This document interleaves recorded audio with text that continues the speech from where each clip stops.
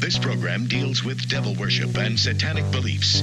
It contains explicit scenes and descriptions of violent crimes and rituals. Americans are asking, who attacked our country? You have declared a subliminal jihad against the United States. Can you tell us why? Everything pertaining to what's happening has never come to the surface. The world will never know the true facts of what occurred, my motives. And night fell on a different world. And Iblis is thinking, I should be getting this position, not Adam, and this guy is created from dirt. And how does the army feel about you being head of the Temple of Set? And the conspiracy theorists can say what they will, but I want you to give me power over Adam, and I want you to give me soldiers and minions and all of these things. The people that have so much to gain and have such a material motive for putting me in a position I'm in will never let the true facts come above board to the world. And I want you to be able to give me the ability to whisper into the hearts of mankind. And who was the grotto leader? Don't remember his name. You don't remember the name of a person who involved you in murder? now these people are in very high positions, yeah.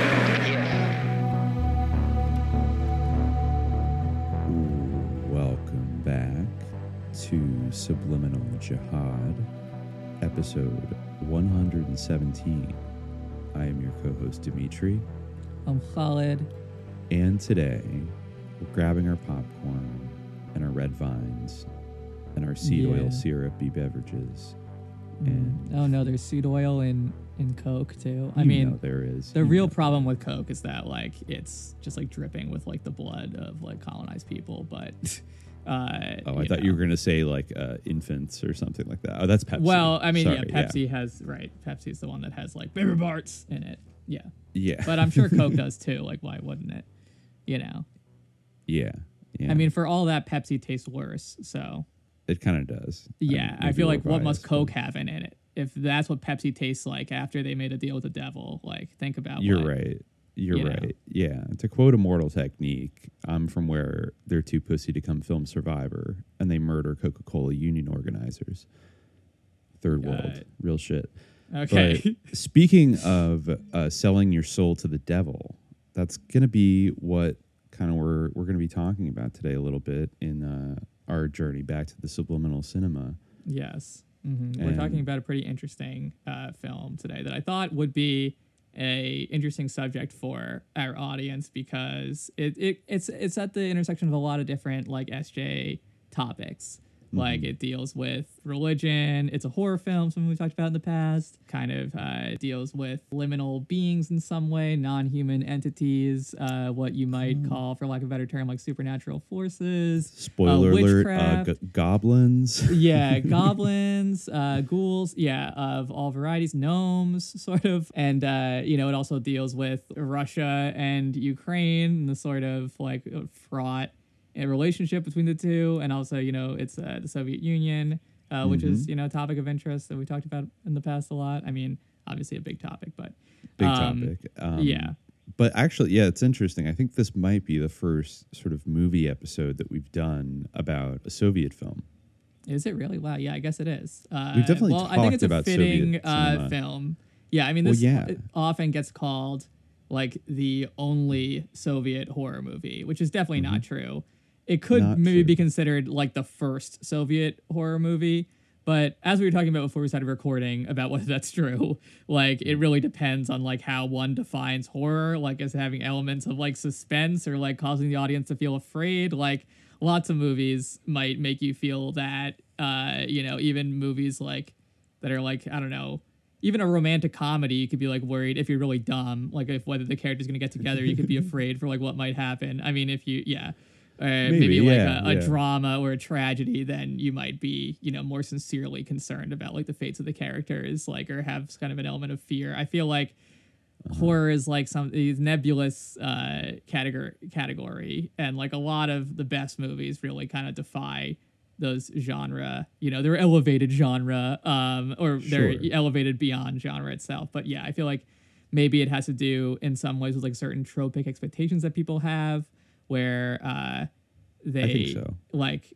There's certain ghosts and ghoulies, or killers, someone's being stalked, they're getting run around, there's murders, I don't know, something like that. But this certainly does have ghosts and ghoulies, and It's like you could definitely make a strong argument that there are a number of movies, throughout the history of Soviet cinema that are at least like para-horror, or like horror adjacent, or rely upon some tropes that we would recognize as horror. And, that, I mean, I think in a lot of cases, like the sci-fi movies, which was a huge genre in the USSR, right. Things like Solaris. Exactly. It's not strictly a horror film. It's like a kind of sci-fi drama or sci-fi thriller, but it definitely has just as like 2001: A Space Odyssey has particularly the portion with Hal, on the spaceship, like that definitely has a very classical horror sensibility. But so same with Solaris, where it's like basically the fear of the unknown, even though that's more in a kind of like scientific way, I mean, I think the easy dunk to make on the USSR's cultural output is that because they declared, ghoulies and goblins to be religious, that like nobody was allowed to make movies with superstitious stuff in it because that's bourgeois or something like that. Right. And I think that idea is definitely there at various points as an influence, I think, on like the Soviet cinematic output. And you do actually see like a lot of kind of more straight up horror type movies in the 1920s, which was a much more like chaotic and experimental era. Yes. And one that usually Western artists like to romanticize the most, like the era of like Mayakovsky and early Eisenstein and stuff. There was even an early adaptation of the movie that we're talking about today, V. In the 1920s. By Gogol. Received another, because it is like a really, obviously Gogol's a very famous Russian writer. And the story is pretty real. Sorry. Wow. Famous writer from the general sphere of historic Kievan Rus. I'm just going to correct you there. Yes. As today, people might jump down your throat, as I just did, for not specifying that he is a Ukrainian writer, not a Russian writer. Well, but according to Wikipedia, he is a Russian novelist of Ukrainian origin, which... Yes. So not a writer in the Ukrainian language. Like his literature is written in Russian. But it actually was peppered with like Ukrainianisms, which at the time, interestingly... So this is an interesting thing, that like it was sort of attractive to like a Slavophilic Russian audience that, in the 19th century when he was writing, the earlier half of the 19th century. There's obviously like Russia has long, especially like in modern or recent centuries, had like a big controversy over like its sort of identity between like the West and being, in the East, maybe, for lack of a better term. And we kind of see that in the way the discourse around Russia shifts as well. So a lot of people who were kind of looking for a non-Western Russian identity, it was funny, you were showing me some articles that were like, Gogol subverted, Russia by like insinuating Ukrainian nationalism.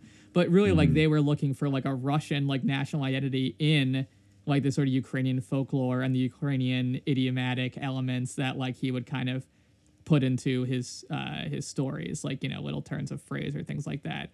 In fact, I read that, because of the way that a lot of his stories are, is that they're sort of like a sort of model or a representation of oral storytelling. He'll use kind of the Russian equivalent of a like and a lot, but I guess somehow, despite that, he was, one of the most revered writers of, Russia/Ukraine in history. So I don't know, but I'm surprised people didn't just like immediately turn him off when they heard how much he said like. But anyway, that's why Ukrainians can never be taken seriously in greater Russian cultures, because they use filler words. It was some word like ved or something that like it means kind of like even, that people just repeat a lot, but doesn't really add semantic meaning to the sentence. It's kind of like a che.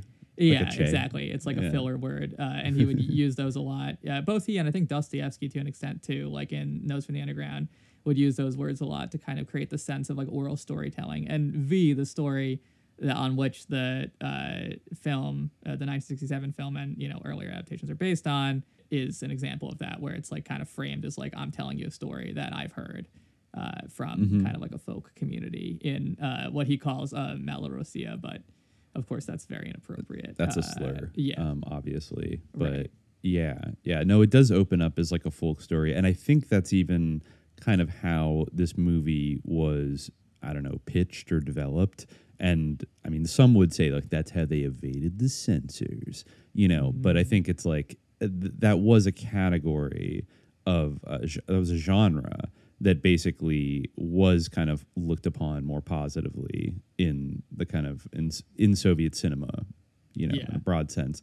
So because Gogol's stories are very full of like supernatural horror and things like that, you know, almost on like a kind of Edgar Allan Poe kind of tip. But he was influenced by a lot of other Western European authors as well as contemporaries that, you know, I mean, you can't avoid the supernatural element pretty much in a Gogol story if you're going to adapt it faithfully, which is what they did. Yeah. It's a very straight up adaptation. Yes, story, it is very straight up. It's very faithful, actually. You know, I read actually the story for the first time. I had read some of his other stories, like The Nose and The Overcoat, like his most famous stories.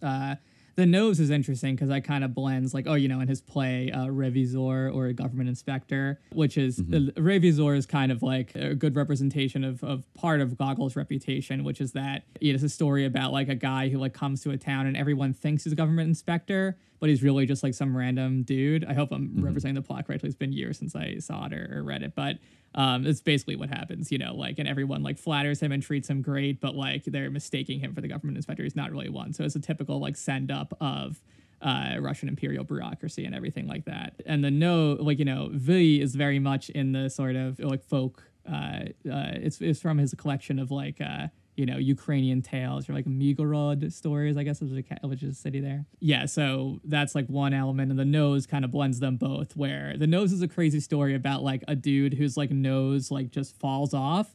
And the nose, like, it's like very surreal. Like it basically like puts on like the outfit of like a superior bureaucratic official, and like his own nose has like gotten further in the bureaucracy than like he ever could, like, you know, he ever has in his whole life, and it's like mocking him and thwarting him. Eventually, like, he's able to reattach it at the end, I guess, but like, yeah, you know, he has to like pursue his nose like all over the city in St. Petersburg, and it's like, you know, like people will just like mistake it for a human and like treat it like, you know, normal person. Yeah, it's like it's that type of like surrealism. Yeah, I mean, it's weird to call it like supernatural, but it's like kind of like maybe magical realism. I know you're like an anti-magical realism type of person, but it's like that's I mean, not fully. Yeah. Just in like the bourgeois like MFA like cultural Cold War kind of way. Yeah. I won't get into it now, but I do think that I mean, at the end of the day, I am kind of sympathetic to the broad concept of magical realism. Yeah. At the very least, like the breaking down of any kind of barrier between those two categories. Like, you can't have anything that could be deemed magical and anything that could be deemed realism in the same story, because that's, you know, that defies facts and logic or something like that, you know, or it has to be almost like ghettoized into a genre like fantasy or sci-fi or something like that. Yeah, or even horror, like to call like a horror story is like not really like, you know, kind of. I mean, it's definitely I feel like it's very different from Edgar Allan Poe in a way, because it definitely has that much stronger like surrealist element. Like, I'm not like the biggest expert on Poe, but like as far as I know, most of his stories are like either about like very macabre things that happen like within ordinary turns of events, like, you know, the Telltale Heart. Like, there's no religious, I mean, I guess maybe in a way there is, like, but it doesn't deal with like, the unseen world. You know? It's kind of liminal, I guess. It's very liminal. Yeah. But it's also, you could read it with a modern eye as kind of like, oh, well, this is the guy, like, he's being driven crazy by his own guilt and he's hallucinating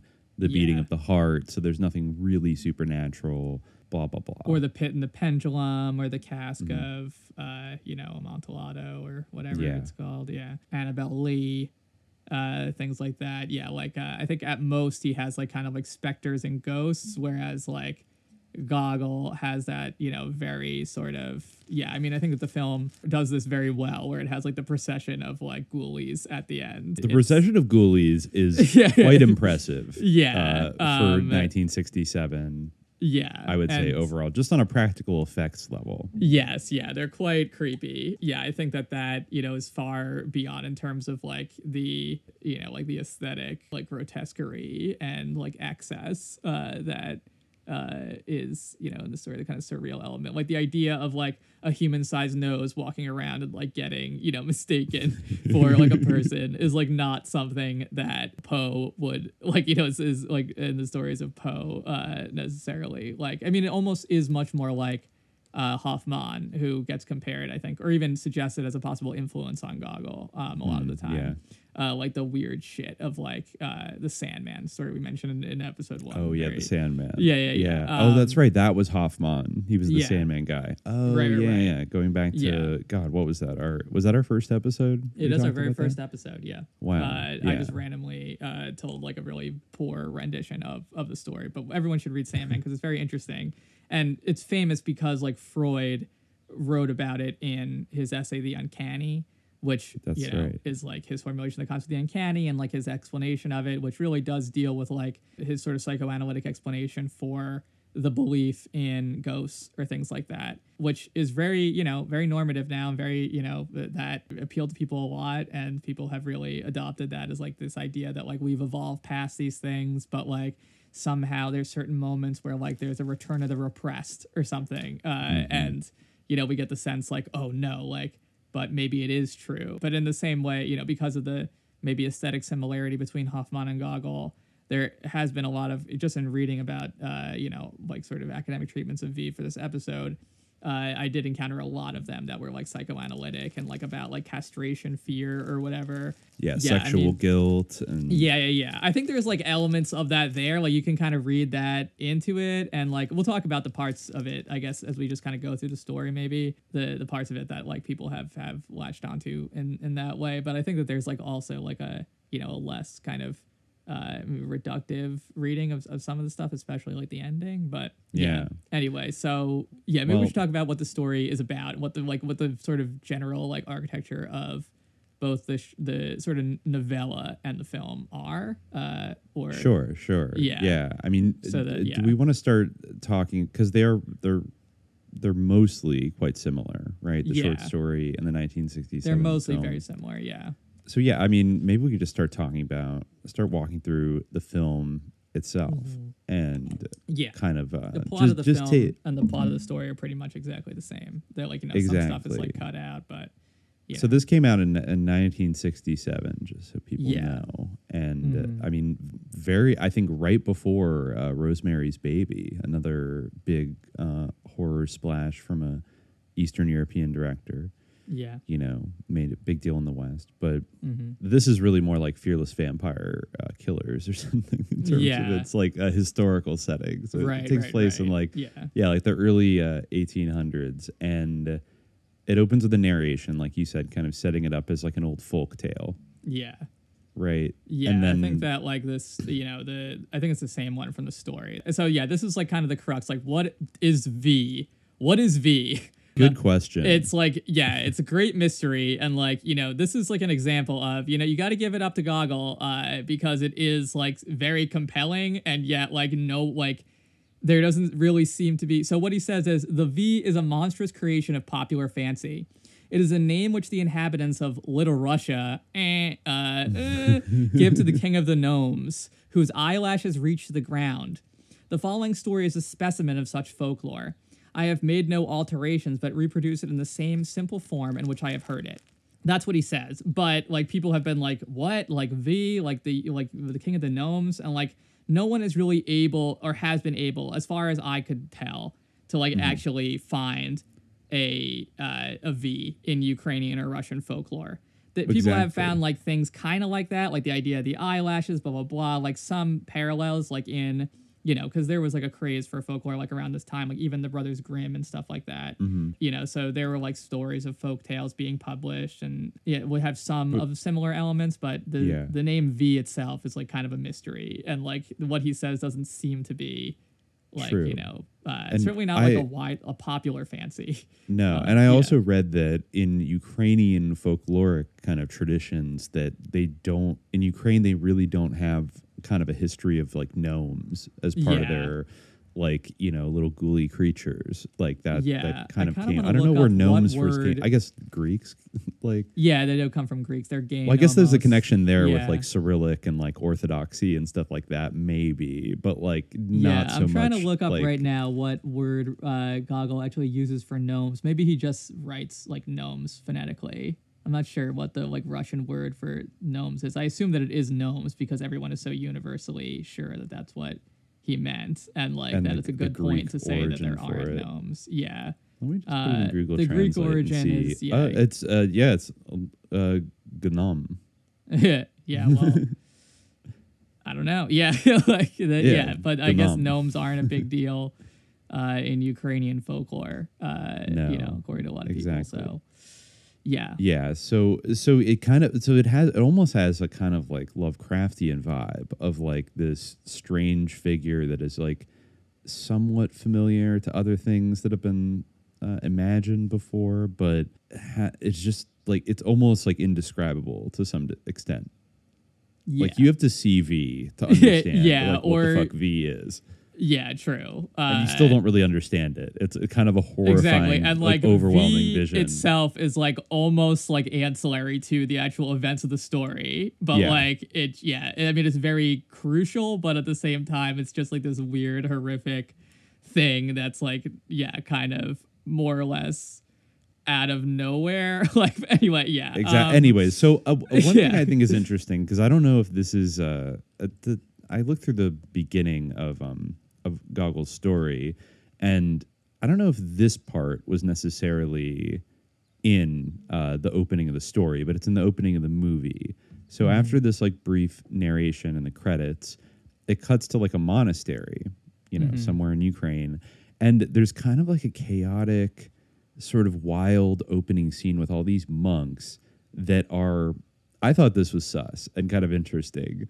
Like the first thing you see is all these monks like kind of like having a lot of fun. Like they're doing some kind of prankish thing. They're all congregated outside of this big church, and they're all crowded around a goat, and they're holding up like a Bible to the goat, and it seemingly like jokingly trying to get the goat to like read the Bible. Yeah. Right? I'm not sure if that is in the original. Yeah. It's it is a weird opening, I guess. I mean, basically the setup is like similar where like they're going on spring break, but I'm not sure if they I guess that's just like their idea of I mean, it kind of makes sense. But it's got a little sacrilegious vibe, doesn't it? Yeah, for sure. I mean, I think that even in the original, like the whole issue is like whether they're like, you know, a kind of a pivotal idea is like the religious faith of the main character, like how sincere he is, and like the, you know, the power of religious ritual and things like that. And I think that like the kind of like venality of the religious institutions. I mean, Gogol did feel that even though he loved the Orthodox Church, he did feel that like it needed to like defend itself, and like it needed to prove that it it wasn't worldly in the way that like Roman Catholics, you know, he felt them to be. So in many ways, so I mean, I definitely, you can see that kind of same critique. I mean, like there is, you know, he does sort of like at one point there's that line that I think is in the movie and in the story where someone says like, you must have lived the life of a saint, and he was like, no, like I haven't lived the life of a saint. Like I've like fucked around with like the baker's wife or something, or the butcher's wife. What does he say? Yeah, the butcher's wife. Yeah, he said that he was like sleeping with the butcher's wife. I forget, during something. It's kind of like a startling confession, and then in that same scene he like lies. But that's later. Like on Holy Thursday, I went to like, you know, the baker's wife or something.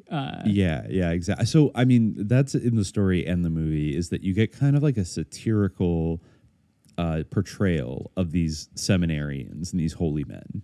Yeah. And they're like kids basically, and they're like college students kind of, and they're sort of on spring break at the beginning. So they're traveling through Ukraine, and they kind of get lost in like a dark, misty forest, and they're hungry, and also like want to find some place where they can post up and like drink vodka because they're all about getting schwasty. Mm-hmm. And they decide to wander through this forest, and they finally come to a little farmhouse, and you know they make a big ruckus and like beg whoever's there to like come out. And this old lady, you know, comes out and says that she already has lodgers and she can't help them. And they kind of beg her and say, well, we'll reward you later. And like, you'll be rewarded by God if you help us. Like, please, like just saying whatever they can. And eventually she kind of relents and is like, okay, but she says you all have to sleep in separate areas. And they're like, okay, whatever. And she picks one of them to like come inside and like sleep with her. And but that's not our main seminarian, Coma Brutus or Coma Brute, right? Right. It's a different Coma. one.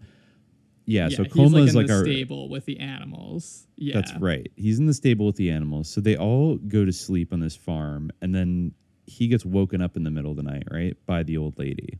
Yeah.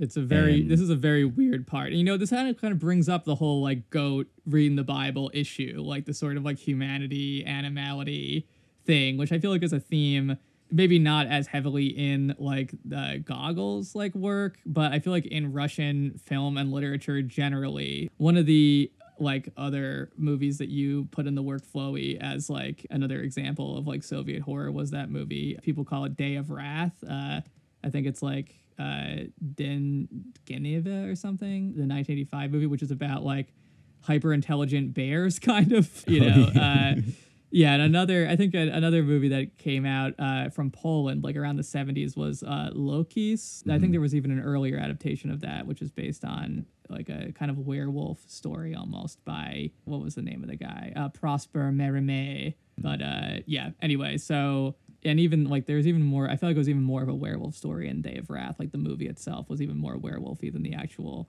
story that it was based on. It actually has to do with like geneticists, like their actual story is like chimera bears that are like as smart as humans, but they have like no human morality. They're basically dogmen, honestly. They're basically a new race of bear-like creatures, but with human intellect, called autarchs. But unlike people, autarchs have no emotions or universal morals. They catch people and carry out their own experiments on them, which leads the inhabitants of the villages surrounding the forest being afraid of them.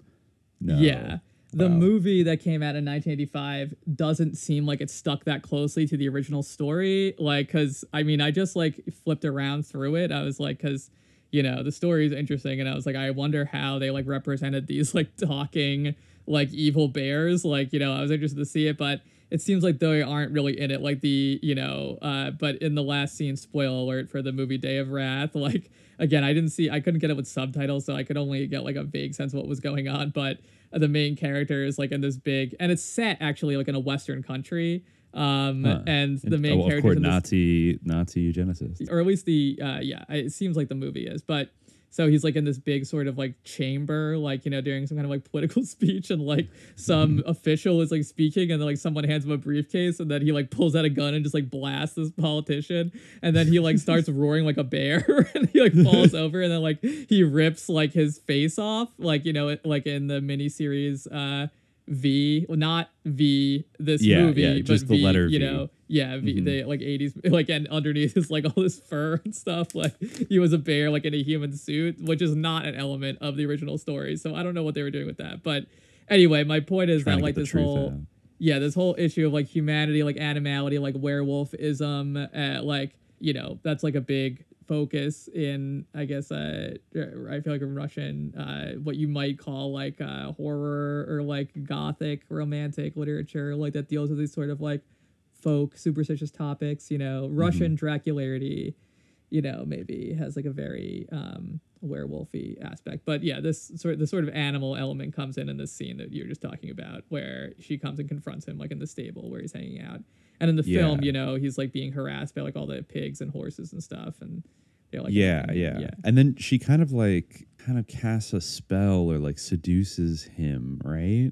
Yeah, sort of. She like stares at him like a lot, and he like, doesn't know what's going on. He's like trying, it seems like she's trying to seduce him, and he even rebuffs her in the movie. He's like, I'm not gonna, give up my virtue for you, because she's like a hideous old crone, like literally.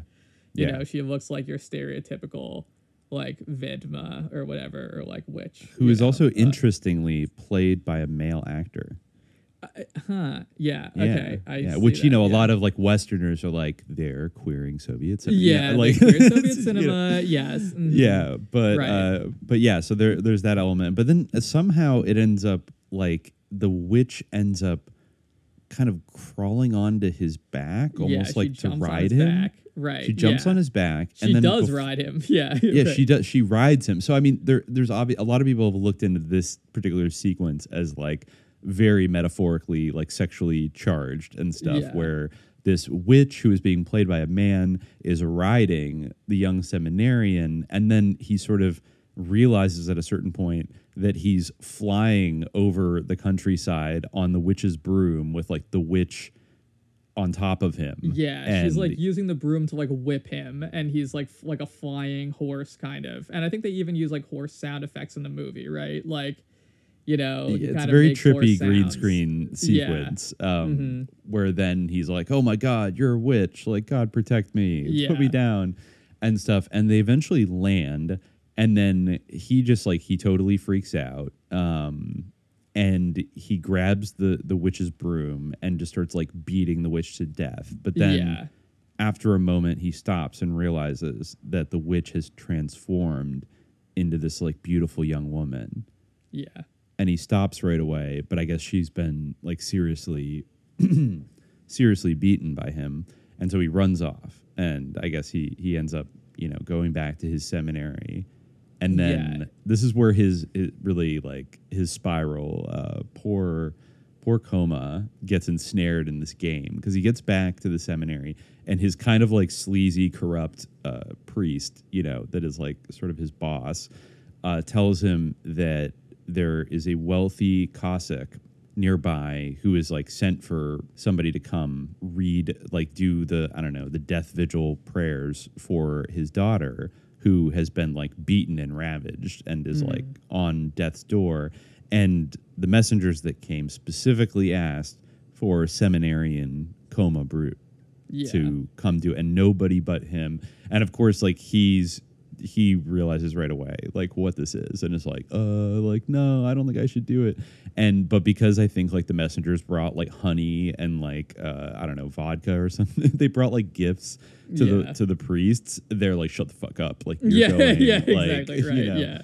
And so he's like, oh brother, and so he goes to this like little Cossack village, and then I guess by the time he gets there, the young woman has died. So she's already dead when he gets there, and he gets told, her father is like, she called specifically for you. Like, how did you know her? That's a very weird part where he like asks him, who, like, all about him, like, who's your father, who's your mother, and he like doesn't know at all, right? Like, it's implied that he's an orphan. Yeah, the old Cossack basically asks him, like, this is pretty much word for word from the story, where he asks him, who are you and where from and of what estate, good man? The chief said, neither kindly nor sternly. I'm the philosopher Coma Brute, a student. And who was your father? I don't know, noble sir. And your mother? I don't know my mother either. Reasonably considering, of course, there was a mother, but who she was and where from and when she lived, by God, your honor, I don't know. The chief paused and seemed to sit pondering for a moment. And how did you become acquainted with my daughter? And he says, I didn't become acquainted, noble sir. By God, I didn't. I've never had any dealings with young ladies in all my born days. Deuce take them, not to say something improper. Then why was it none other than you, precisely, that she appointed to read?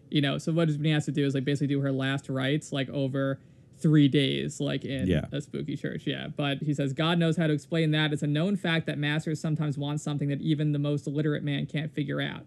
As the saying goes, hop faster, mind the master. So he's like talking about, basically the the Cossack guy himself, like the noble sort of. Yeah, I don't really know too much about like Cossack social structure, but this guy's like a estate holder pretty much. Yeah, I had meant to go look it up because the Cossacks are like they're so specific, and they usually get invoked. They pop up throughout history. I believe they were very anti-Soviet and were very pro-White Russian during post 1917. According to Wikipedia, Joseph Stalin repressed many Cossack traditions after the war. This is interesting. Cohesive Cossack-based units were organized and fought for both Germany and the Soviet Union during World War II. So, yeah. So they heavily populated. They were semi-nomadic and semi-militarized people. That I think their big thing was like the Tsar, almost like they were almost like the Akhmat Sila, like Chechens of their day, that like when Putin could like call upon them like to go to battle for them and stuff like that. Right. Yeah. They were like Turkic. They were Orthodox, right? Or maybe originally. Yeah, they were Orthodox, but they were Orthodox. Unlike the Tatars who were Muslim.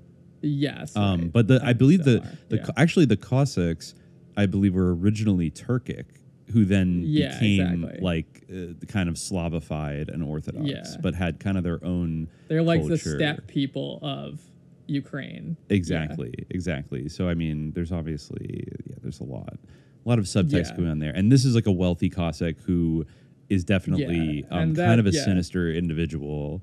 And as you mentioned, that was kind of like in addition to Gogol being like a national like hero and, a beloved writer, and the fact that it was like, 1967 by this point. So the sort of like, there was a little bit of, it was a bit relaxed in terms of like, not wanting to represent some of these topics or like, have sort of religious characters or things like that. But, as you said, like an aspect that made it an appealing project was that it was sort of a representation of the Cossacks, which was something that there was a lot of interest in at the time. The sort of portrayal of them in a historical way. But anyway, this in that scene comes like one of the most intriguing lines, which is, "If you'd only lived 1 minute longer," said the chief sadly, talking to his daughter, "I'd surely have learned everything. Don't let anybody read over me, Daddy, but send to the Kiev seminary at once and bring the student Koma Brut. Let him pray 3 nights for my sinful soul. He knows. But what he knows, I didn't hear. She, dear soul, could only say that, and then she died.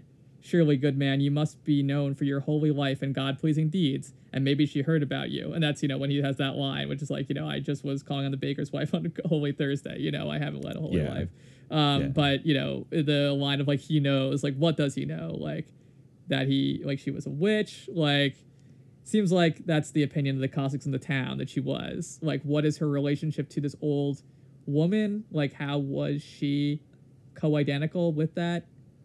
Yeah. It's all very mysterious. Yeah. He also mentions a kind of a story about a huntsman who fell in love with this young woman, and how when she came into the stable and asked his help to get on her horse, he said he would like it more if she rode on his back, and then took her on his back and ran off with her, reminding Koma of his encounter. Yes. So the men telling the tale suspect the girl was a witch, and basically, he like goes and drinks with all the Cossacks, and they tell him about how she did all this like witchly stuff. There's one story that like isn't in the movie, but the one you said about how she rode on this guy's back, which was very sort of similar to what he experienced. They talk about another guy, Mikita, and he was like a great huntsman, but then she fell in love with him. He fell in love with her, and he became all soft. She touched like his leg on him, and I think she was like, the young miss lifted up her leg, and when he saw her bare leg, white and plump, the charm, he says, just stunned him. He bent his back, the tomfool, grabbed her bare legs with both hands, and went galloping like a horse all over the fields.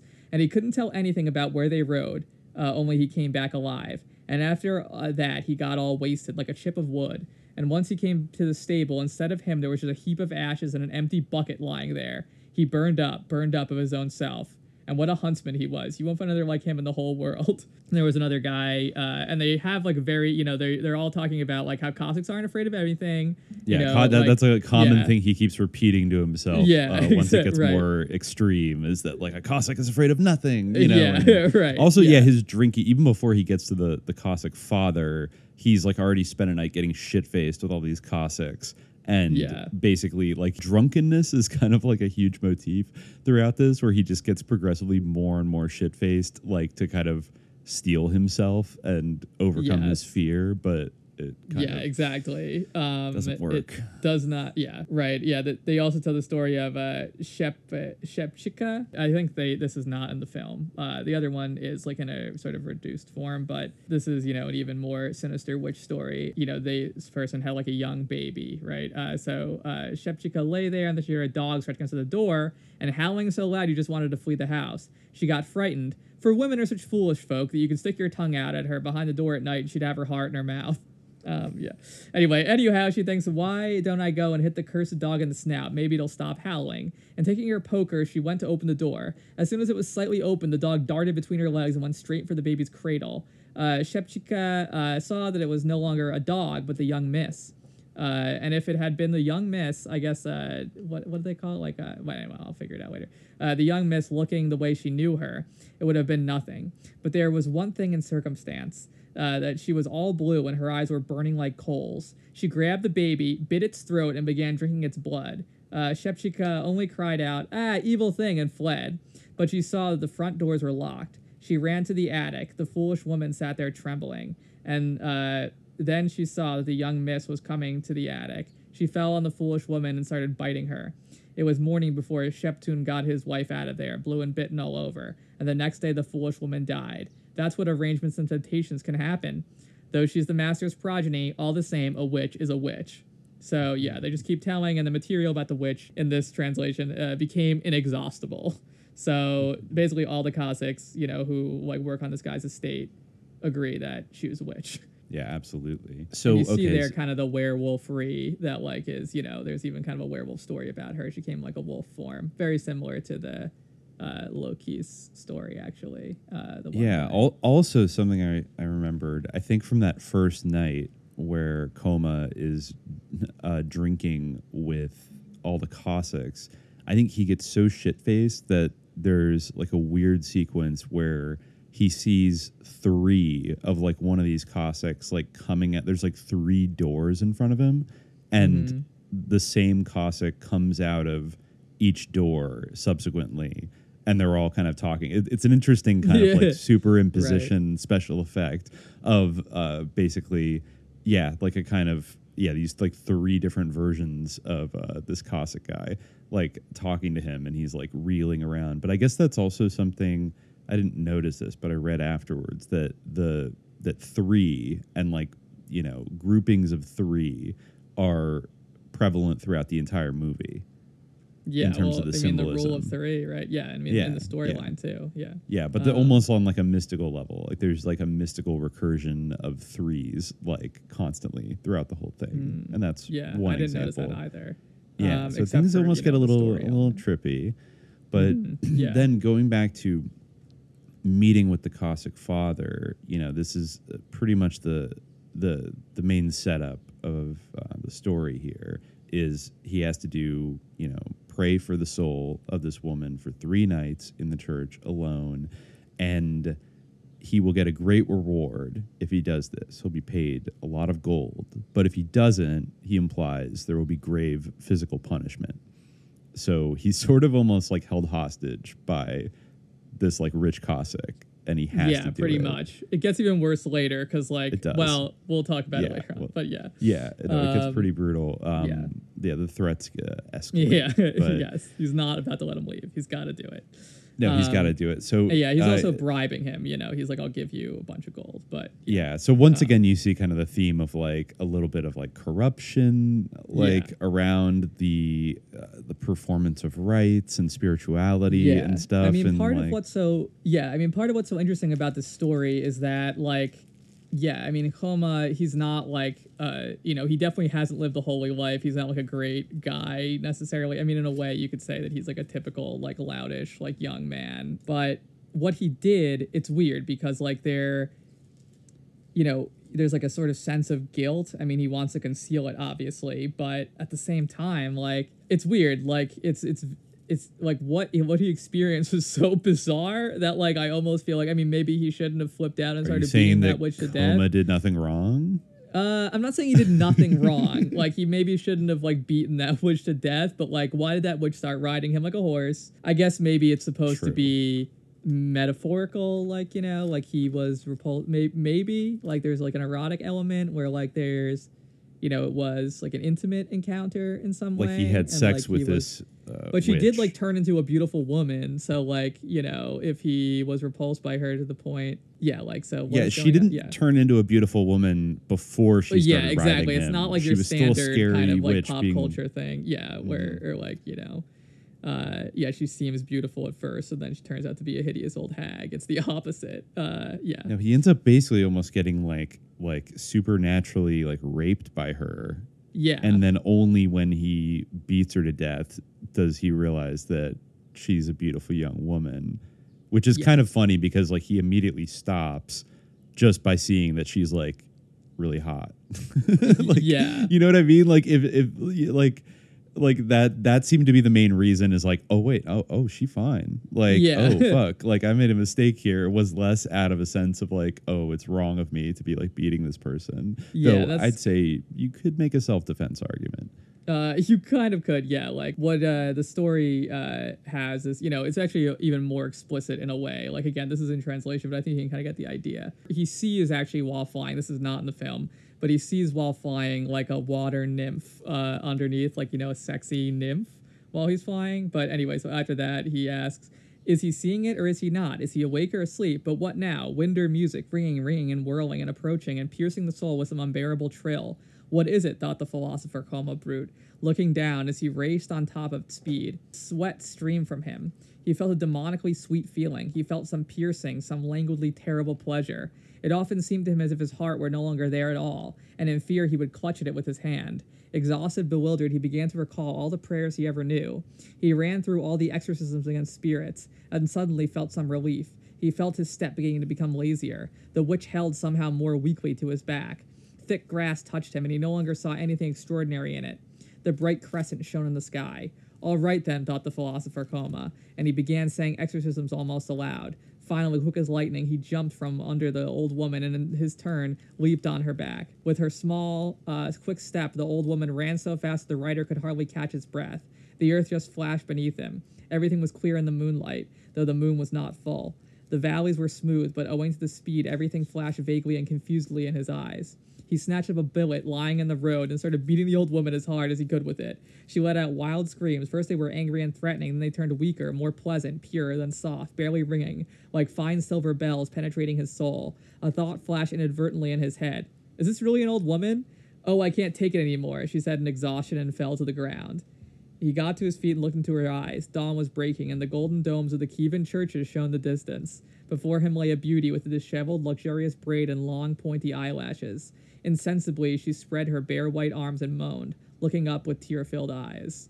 Yeah, so then he felt pity, he trembled like a leaf on a tree, etc. But I mean, even the original writing of that, I think the movie actually captures the ambiguity quite well, because it sounds like it almost becomes this, like, sexual thing, like, as she transforms, like, into the younger woman. For sure, it's like the violence is somehow transmuted into, like, eroticism. Yes. Or, something like that. Yeah. And it all feels very metaphorical. Like, she's moaning as he's, like, hitting her with the billet. He jumps on her back. She's running, like, first she's on top of him, then he's on top. He feels, like, pierced, It's almost like he's being, like, penetrated. Yeah, he feels like a demonically sweet pleasure. Yeah, it definitely seems sexual. And I mean, that is consistent with, like, a lot of ideas about, like, night rides of, like, witches, whether they go to Sabbats and have sex there, or, like, the idea of, like, the old hag who would, like, come and press down on your chest, there's kind of, like, a sexual element to that as well, or sexual connotation. The idea that, like, they would be, sort of draining sexual energy, or that there would be some kind of sexual relationship succubi with these like and nocturnal incubi. visitors. Yeah, succubi and incubi, right? Which does come up later. Yeah, right. By name. Mm-hmm. Yeah. But anyway, so that's, you know, what happened to him at that point. But yeah, so he has to go to this spooky church, which is... Should we talk about the first night? Yeah. I mean, in the movie, like, the church is, like, I think really well rendered. That's, like, one of the strongest things about it, I think, is, like, the spookiness of the church. Like, you don't... I feel like the story, it doesn't linger so much on, like, these images, like these icons, like, all around, like, of Jesus and his face. They're very, like, yeah, they're, like, judging him. Yeah. Like, Jesus, you know, the look like, on Jesus's face in these old icons is he's not pleased. Right, he's almost like as scary as anything is like Jesus's like stern like glare at this guy as he's like in this church, you know, and that is related to what the reason why I was talking about it is like kind of like, yeah, like what is, you know, there's a sense that he's guilty, but like, you know, he kind of has a case here, like in a way, like it's unclear because like it almost seems like, yeah, as you said, like metaphorized or allegorized, they're like some kind of like, you know, again, you can see how like these types of stories like Hoffman stories are so attractive to like a Freudian reading because like it does seem like, you know, there's something different happening under the surface, but he definitely has a sense of guilt for sure, and he feels like he's responsible for killing her even though he swore to God that he didn't know her. He also, he straight up lies. He said, I swear to God, like I swear by eternal soul to God that like I'd never met her before. And you can almost see like, I was almost expecting him to like flinch, or he said like, may God strike me down if, you know, I'm telling the truth. And then you almost expect him to like look up for like a thunderbolt or something. Like he looks so kind of like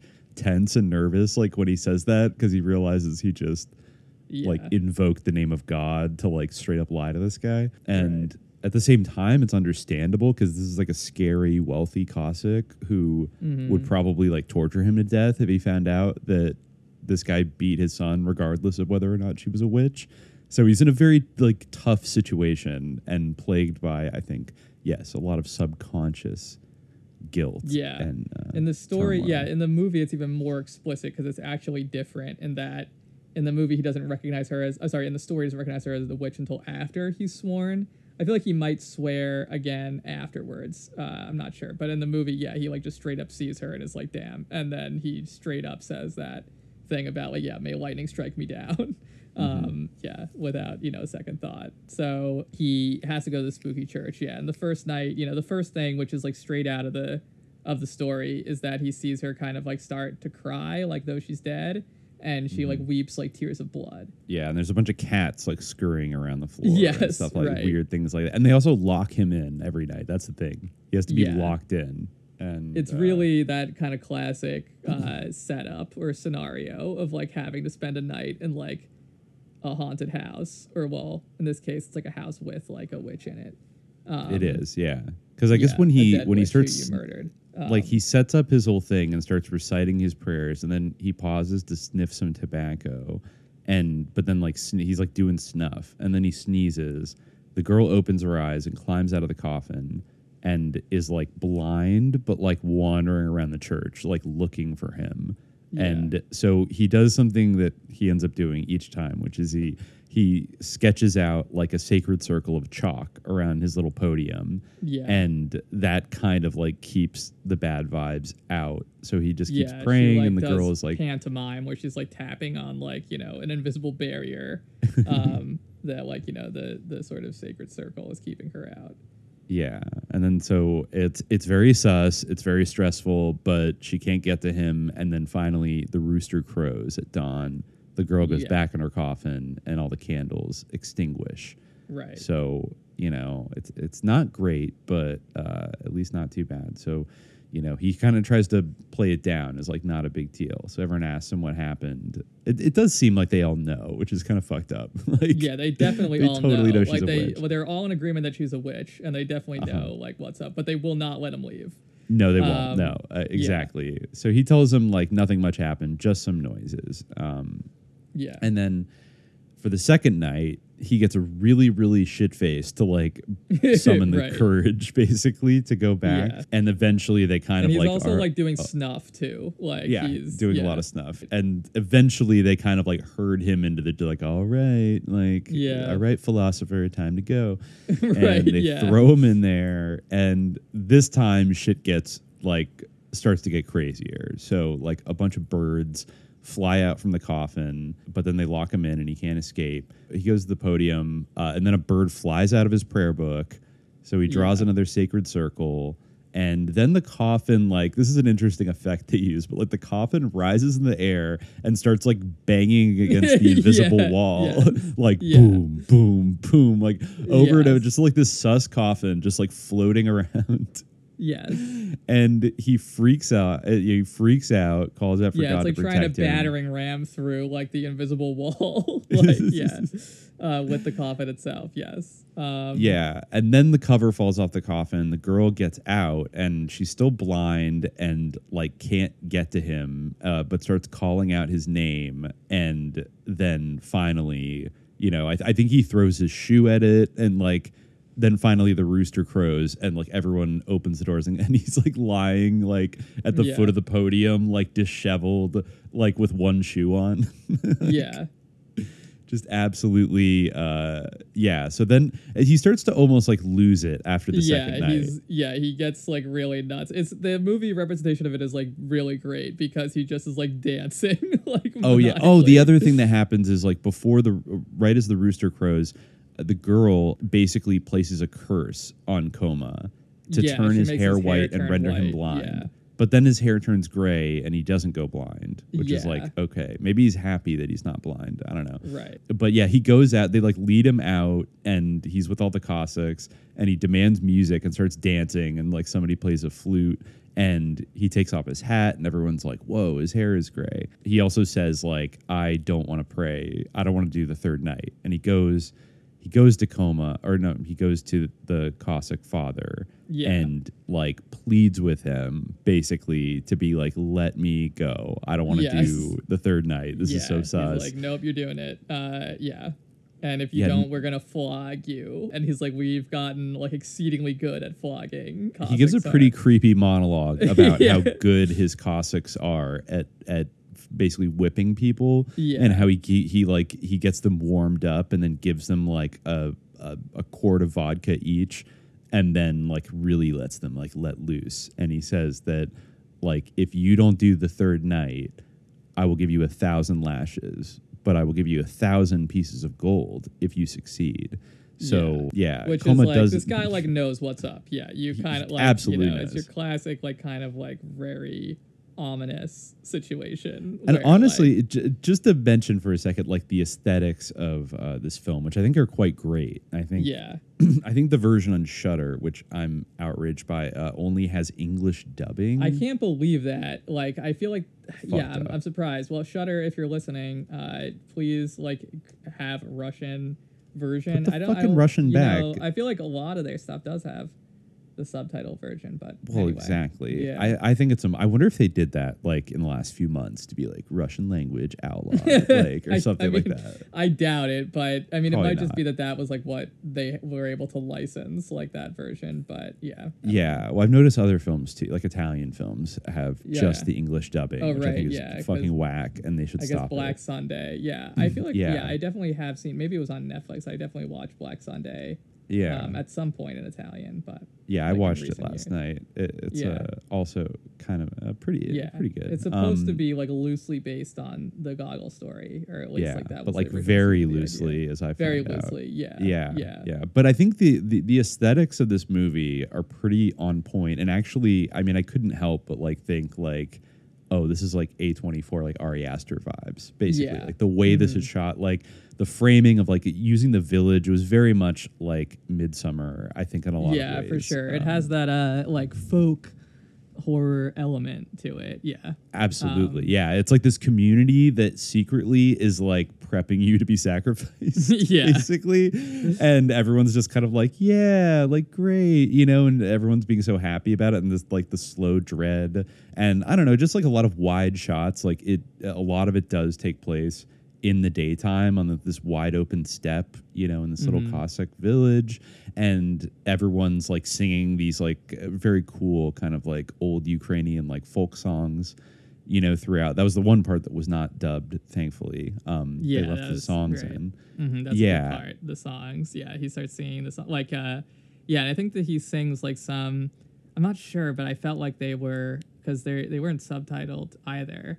But I felt like they were like holy, like Church Slavonic chants or something. They probably were Old Slavonic, because they didn't dub that either when he's in the chapel. It's like one of the few times you're getting like the real language. Just like Stalin studied. Apparently that was his best subject, was like singing.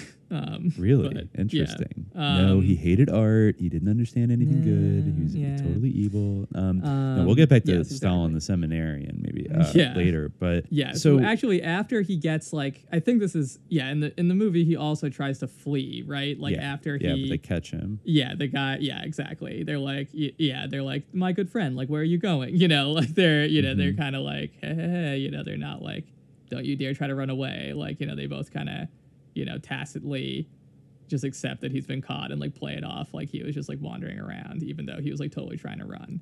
But then he's like, all right, I'm going to go through it. And he goes back in. And there's an amazing part where like you see the roof of, I guess some of our friends traveled like, we went some of the way, but I guess you didn't come with us to Romania, where there's old like wooden Orthodox churches like in Romania. They like is similar to that, where like they have like the really like, elaborate iconography like all over them and like the sort of wooden architecture. But it's very, this church is like totally abandoned and like covered in like spider webs. It's definitely described as gloomy in Gogol's story, but I feel like it's absolutely like decrepit in the movie. Like it does kind of feel like, like what a lot of mosques were reduced to being in Central Asia under the Soviets. It's interesting that like, I didn't see, because we were in Russia and stuff, and I feel like you didn't see as many of those. Maybe because Romania was like an Axis ally in World War II, so they didn't burn down all their Orthodox churches like they did in like Belarus and Ukraine. Yeah. I mean, they were kind of remote, so it might just be that they were like, I feel like they're like, one of those big attractions. Yeah, I'm sure there still are oddly some. Well preserved. Yeah, there definitely are a few in Russia. I mean, I went to a bunch of Orthodox churches like going around Russia when I studied there, but there's still a bunch of nice like Orthodox churches that are like Stalin beautiful. Didn't burn all of them down. No, he didn't. He didn't succeed in destroying them all, just like how he didn't succeed in his doing his biggest who was it who said that Stalin had planned like the ultimate genocide? Anyway, whatever. Like he was just on the cusp of planning it. We talked about it in some early episode, I feel like. But anyway. Oh yeah. No, I think that was like some kind of like Masha Gessen type person. Yeah. He was like some kind of like children of like refusnik defectors who was talking about how he was gonna kill all the Jews before, or some neocon was writing that. Yes, like he had a plan to like kill all the Jews, but like he didn't get to because he like died right on or something. But he was like just about to sign the order. Yeah, he was just about to like implement it. Yeah. Right. Yes. But anyway, so but I think you definitely sort of, I feel like there is kind of a dialogue happening between like the sense of like spiritual unease. I mean, it is kind of true that everyone always thinks that like their era is like spiritually destitute. I mean, it could just be that humanity is becoming more and more spiritually destitute as like as time wears on, as human history wears on. I mean, with maybe not in a total straight line, but like in a general trend towards like spiritual destitution. But I feel like there is a parallel between the sort of moral decay, or really the Pashalost that Gogol was sort of observing in the 19th century and kind of portraying about the community, the Cossack community in the story through the sort of description of the church. And it's like the way that it is like, just this ancient rotting, ruin, and the way that it's portrayed in the movie, and that kind of, it speaks maybe to both times, like both the 1960s. That's true. Actually, I mean, in the movie, kind of all the characters embody a certain Pashalost. Yeah, I would say, which, is... I guess because we never defined it. I don't think we've ever defined it on an episode before, but that is like a literary concept from the turn of the century in Russia, which a lot of the people, like the generation after Gogol, would kind of embrace, which it roughly translates to a kind of a like a smug, self-satisfied, like materialistic vanity and a kind of personal corruption, I would say. You could like kind of, I mean, I think Nabokov transliterated it into English in the 20th century as posh lust. Right. Though I think posh lust is like cool enough. Like it still hits into the English to the English ear. Talked about that in his book on Gogol. Okay. Right. Yeah. So he was talking about Gogol, where like Gogol is considered to be like one of the. In fact, I think that he even talked about it. Right. This is just a quote where he says, he used to say of me, this is about Pushkin, another famous Russian writer. He used to say of me that no other writer before me possessed the gift to expose so brightly life's posh lust, to depict so powerfully the posh lust of the posh lusty man. I love that. In such a way that everybody's eyes would be open wide to all the petty trivia that often escape our attention. So that's what Pushkin used to say about Gogol, according to Gogol, that he was, the most gifted of depicting the posh lusty man. That's true. That's true. Yeah. Nabokov said posh lust is not only the obviously trashy, but mainly the falsely important, the falsely beautiful, the falsely clever, the falsely attractive. A list of literary characters personifying posh lust will include Polonius and the royal pair in Hamlet, Rodolphe and Homais from Madame Bovary, Laevsky in Chekhov's The Duel, Joyce's Marion Molly Bloom, young Block in Search of Lost Time, Anna Karenina's Husband, and Berg and War and Peace. Corny trash, vulgar cliches, Philistinism in all its phases, imitations of imitations, bogus profundities, crude moronic and dishonest pseudo-literature, these are obvious examples. Now, if we want to pin down posh lust in contemporary writing, we must look for it in Freudian symbolism, moth-eaten mythologies, social comment, humanistic messages, political allegories, over-concern with class or race, and the journalistic generalities we all know. Wow, so it's like the woke tads, basically. Yeah. Like over-concern, well, also over-concern with class. Nabokov, we should say, is a little bit like... But, I mean, he does have a point. I mean, it's interesting, like, that a lot of these stories, like, Gogol's stories and Hoffman's stories, like, those were the material that Freud was, like, analyzing and, like, drawing all of his theories out of. And, like, they're all actually good. And, like, when you read it, like, you get kind of the idea, and, like, you can see how, like, Freud, like, the appeal of Freud's analysis. But, like, when people are, like, deliberately putting, like, Freudian symbolism into things, it's so trite and corny, That's a good point. I feel like, like Hoffman, the reason why I talked about it in the first episode is because I think he's such an interesting writer, and I would definitely say the same, like, Gogol's short stories are, really good, and they, we can see, like, even in the story that we've been reading some of, like, this sort of, the way that it, like, gives itself to, like, a Freudian reading, like, but you can see how Freud would read this and, like, get his ideas from that. But then when people, like, took it to the second level and they're, like, reading everything through Freud and then, like, writing new things, like, okay, so now we have to have this all be about, like, the castration fear and, like, the illusory it's like, anyway, No, a little reductive, basically. Yeah, but there's definitely, like, these Cossacks definitely have a posh lusty element, like, to them, like a sort of banality. And I think that, Kholmobrud himself, like, as, like, this sort of philosopher, like, this sort of, superficial or hypocritical seminarian is, like, in a way, an example of these things. Yeah. But he's really kind of like a moral dirtbag.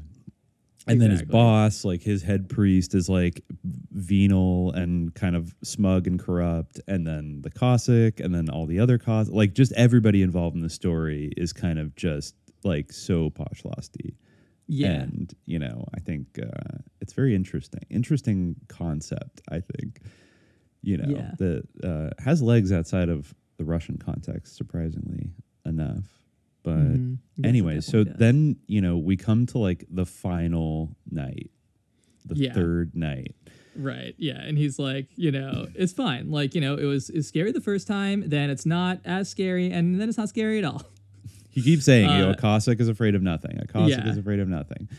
But he does get shit-faced. They have to like drag him in there. He like very drunkenly like etches out a sacred circle again and then starts singing his prayers. And of course the girl sits up again in the coffin, begins cursing him. They're kind of going back and forth.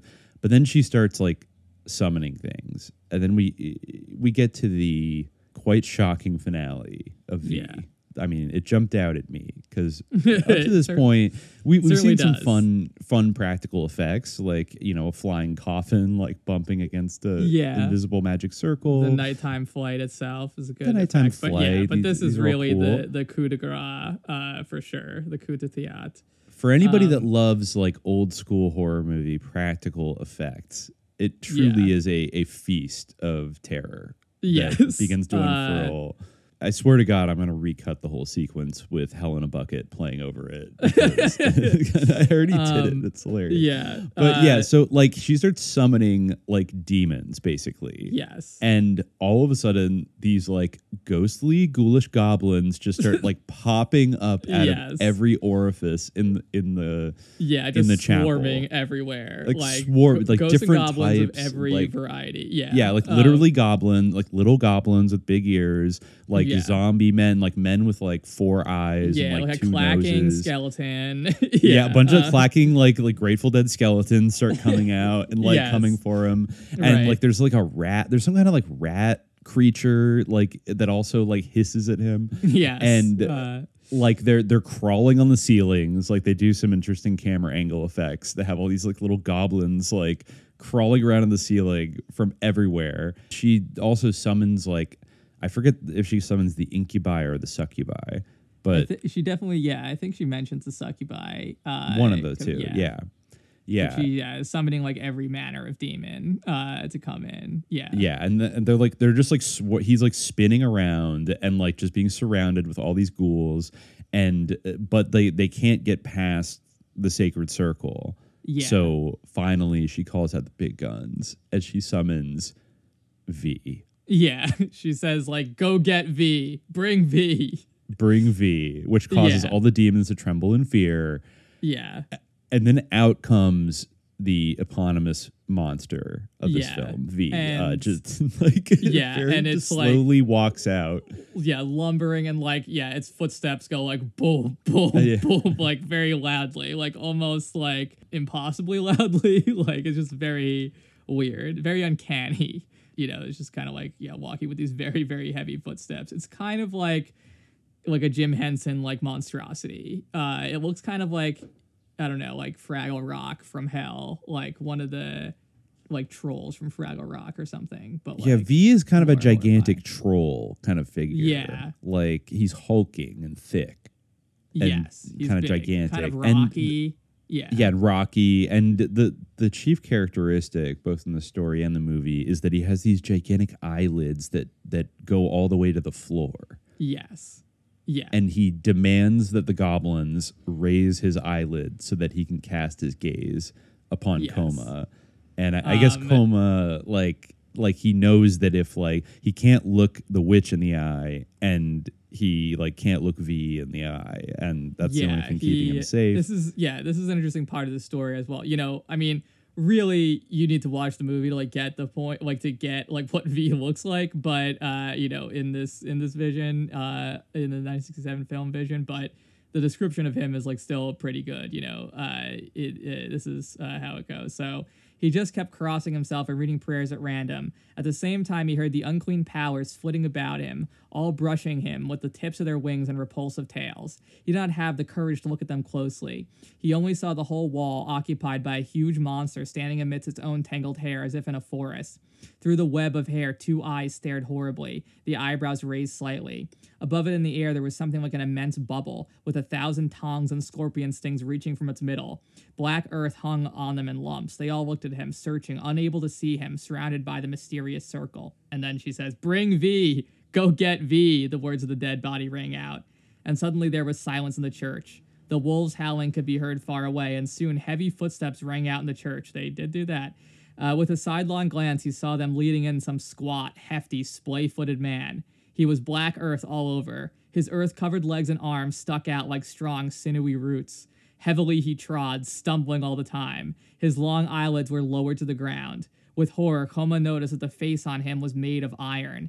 He was brought in under the arms and put right in the place where Coma stood. And then, so I actually was looking online, you know, about this movie, trying to find some interesting things about the story or about the film. And I found like some blog post by someone who was kind of, shitting on the story compared to some of Goggle's others. And they got an angry comment that was like, if you ask like a native speaker, like to name a quote from Goggle, like it won't be a quote from The Overcoat or anything like that. Like it will be this line, which is, "Lift my eyelids, I can't see." V said in a subterranean voice, and the entire host rushed to lift his eyelids. And then, both in the film and the story, I think in the movie he says, like, I can't look. I can't look. It seems like he kind of knows. But in the story, it's interesting because it says, like, an inner voice whispers to him, don't look. But he can't help himself. And he makes eye contact with V. No. And this is really interesting to me because they can't, like, see him. Like, the monsters can't, like, find where he is, really, or get to him. So when he sees V, that is actually what allows V to see him, which I find to be like very provocative, like as an idea, right? Like, so it's interesting. Yeah, once he like don't go looking for the demon.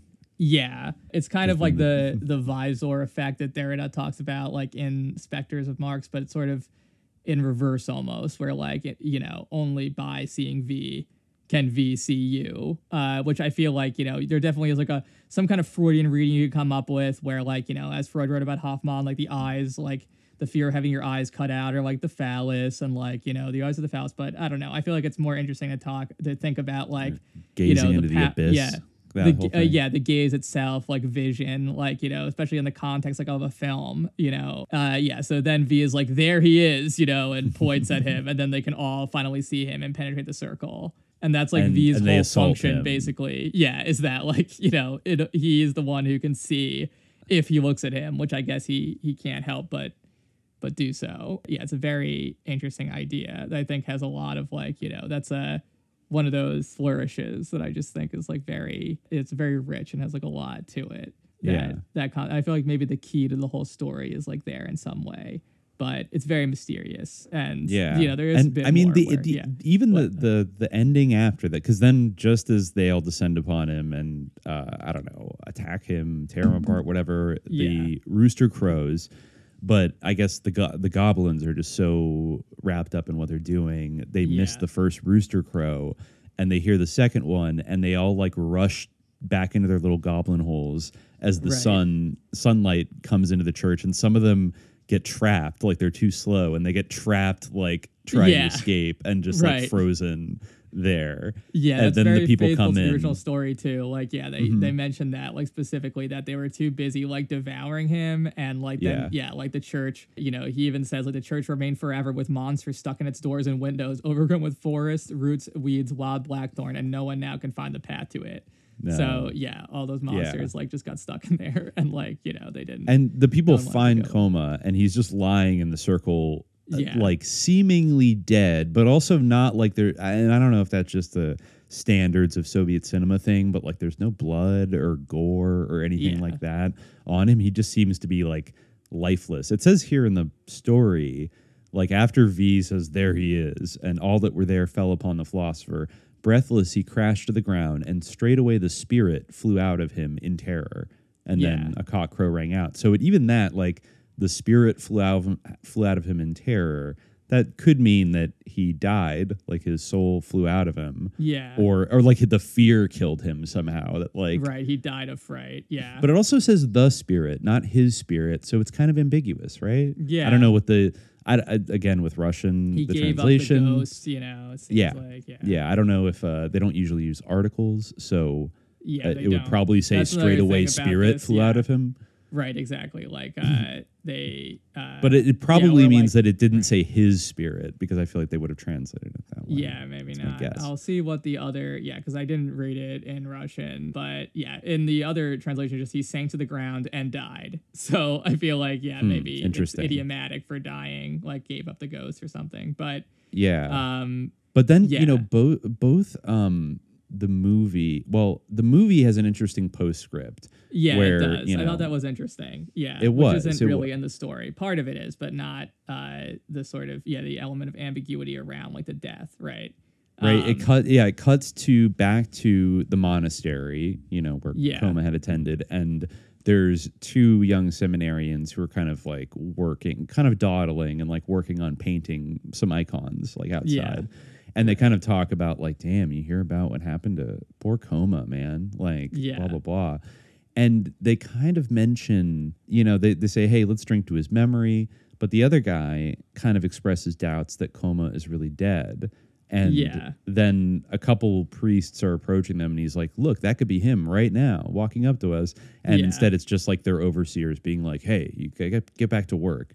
And then they do. And that's the end. You know, they say something interesting that is like really that is in the story. Like, you know, the first one, so I guess who were his old friends, the same old friends who he went to the cottage with on that fateful night that started all this. Yeah, and they're doing well in their seminary studies, you know, still kind of like goofing around, but also not horribly murdered by V. Yeah, that's another, you know, you mentioned the lack of the use of articles in Russian, which is something like, you know, like Gogol's story, the marriage or marriage, right? Like it's translated both ways. So V is actually translated as both V and the V.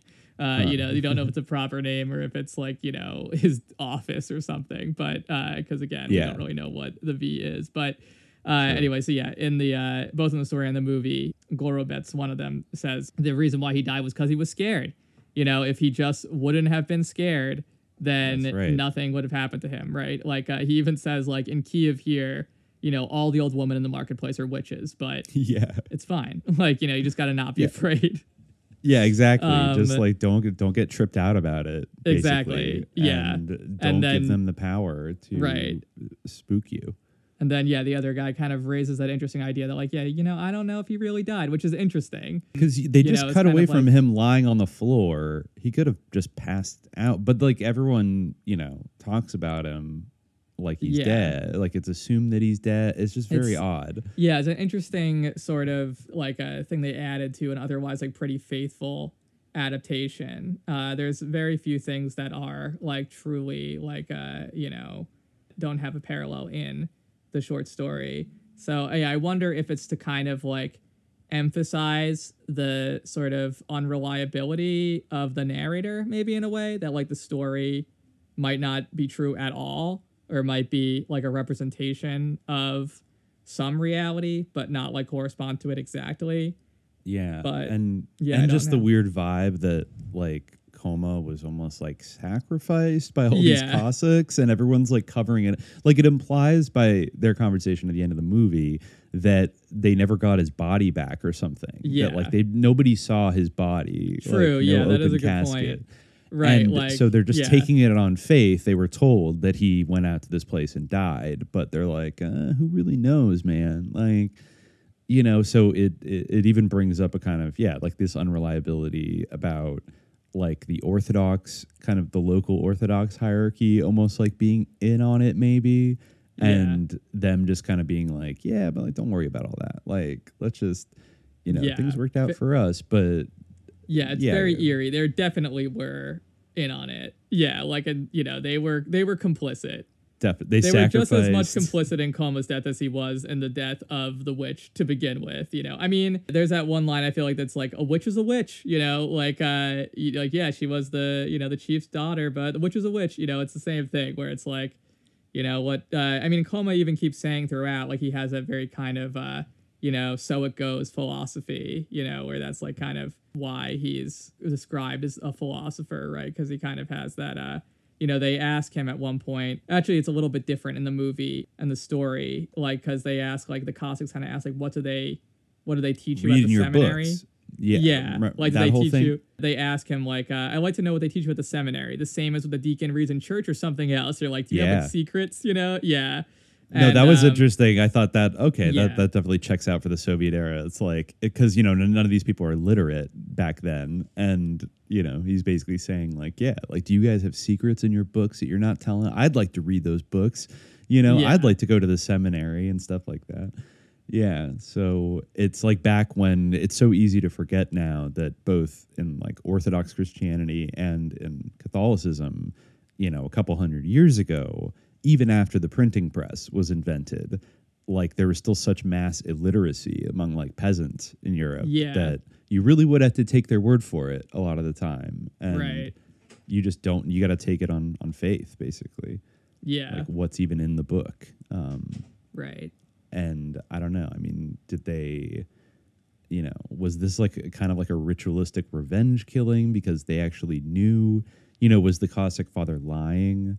That like, did she actually reveal the identity? Like, that's my murderer. Like, bring him here. And they're like, all right, we're gonna torture him and like have my witch daughter like basically condemn his soul, like eat his soul and like condemn it to hell, because they don't actually seem that interested in like the whole thing about, oh, you need to pray for the repose of my daughter's soul, definitely feels like a pretense to whatever their real reason is for sacrificing Coma to V, Yeah, he also like isn't remotely surprised when he comes to her, or like even offended when he comes to her and says like that she's had dealings with the devil. He doesn't care. Yeah, he's like, well, obviously she wants you to like, that's why she asked you here, so that you can pray for her soul. Yeah. Everybody, everybody sins sometimes. Everybody makes a pact with the devil sometimes. What's the big deal? Like, just, blah, blah, blah. Yeah. Yeah, he doesn't seem to be fazed that she was like unrepentant and that she was in league with Satan and all this other stuff.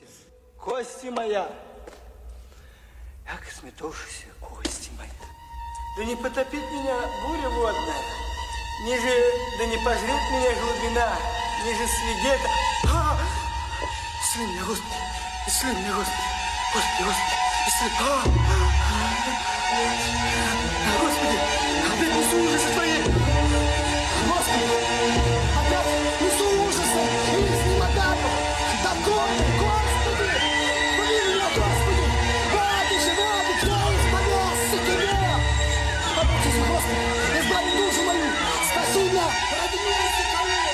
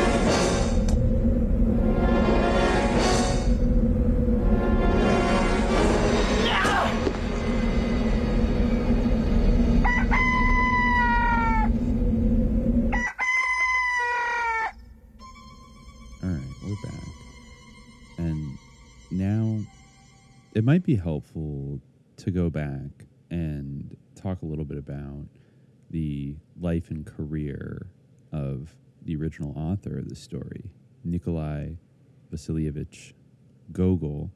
We just figured out. we looked up how to properly pronounce it. It's still like up in the air. Literally in grad school, like someone yelled at me that it was Gogol because I was saying Gogol, and I guess it's still affecting me because I can't believe that someone was so passionate like to yell that at me if it wasn't even true.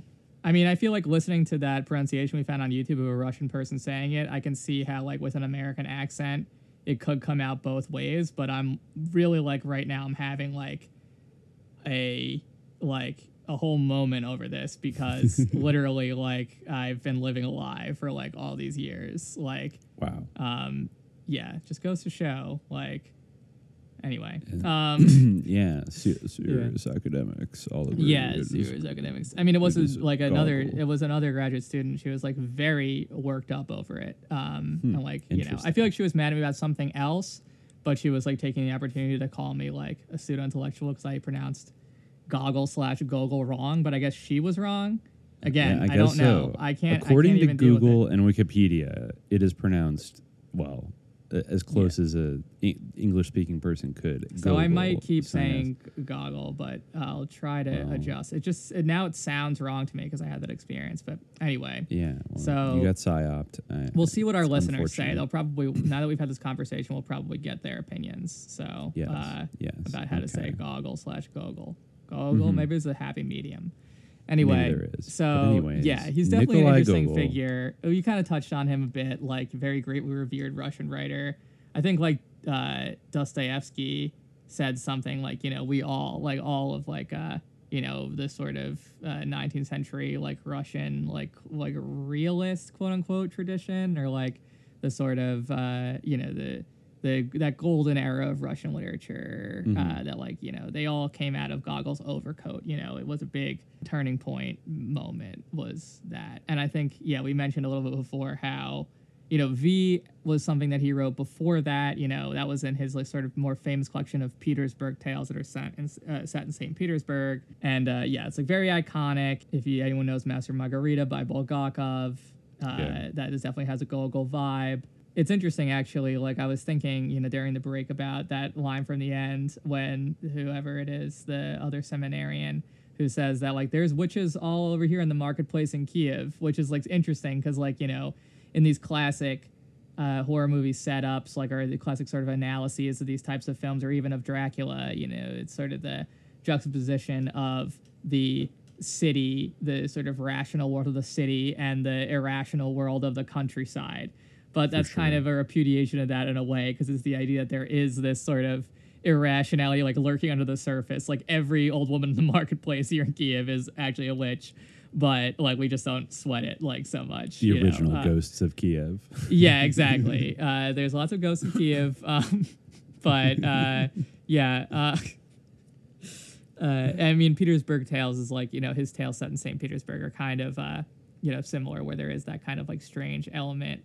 But in a very different way. But he's someone who I think, it kind of does persist to the present day, and that in the same way that he's like would be claimed by both Russians and like Ukrainian nationalists, maybe. I feel like during the time he was claimed by people of different political tendencies.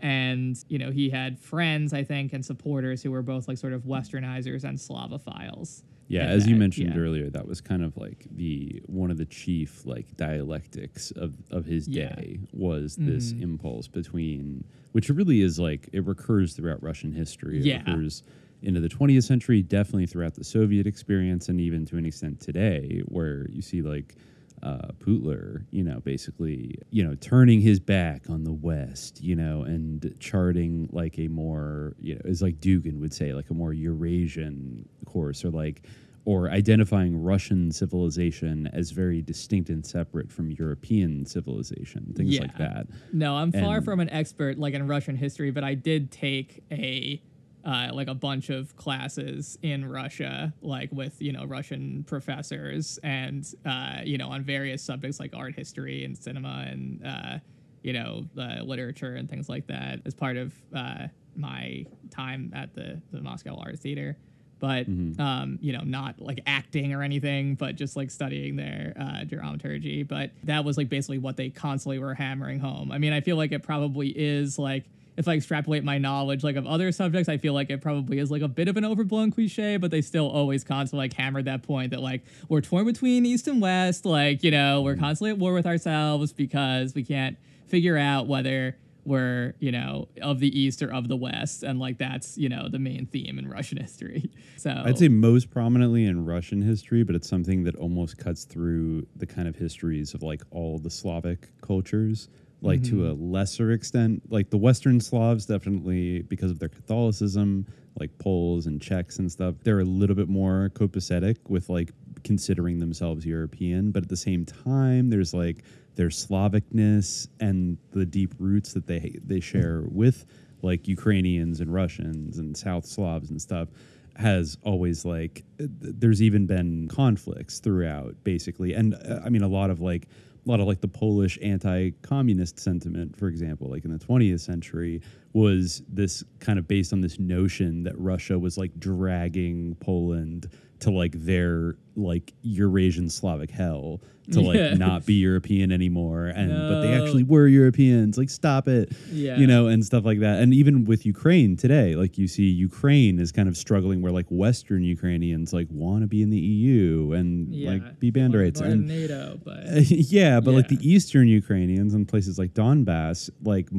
identify much more naturally with just sort of like Russian culture in general and like a pan-Russian kind of identity. And so it's like it's always there. It does get blown up into a cliche a lot. A lot of I mean, I feel like it's probably like maybe the Civil War in American history, or like the conflict between North and South, where like it doesn't explain everything and it's much more complex than that, but it's not false to say that that is like a very big theme in American history. Or maybe the Yankee and Cowboy thing. Exactly. Like the idea of the Yankees feeling like they're in continuity with European civilization, and the Cowboys feeling a little bit more like almost like some like Western steppe Cossacks, feeling like they represent a break with European civilization. Yeah, and they're their own thing, and we shouldn't give a fuck about Europe. So, I mean, these fraught conceptions of identity are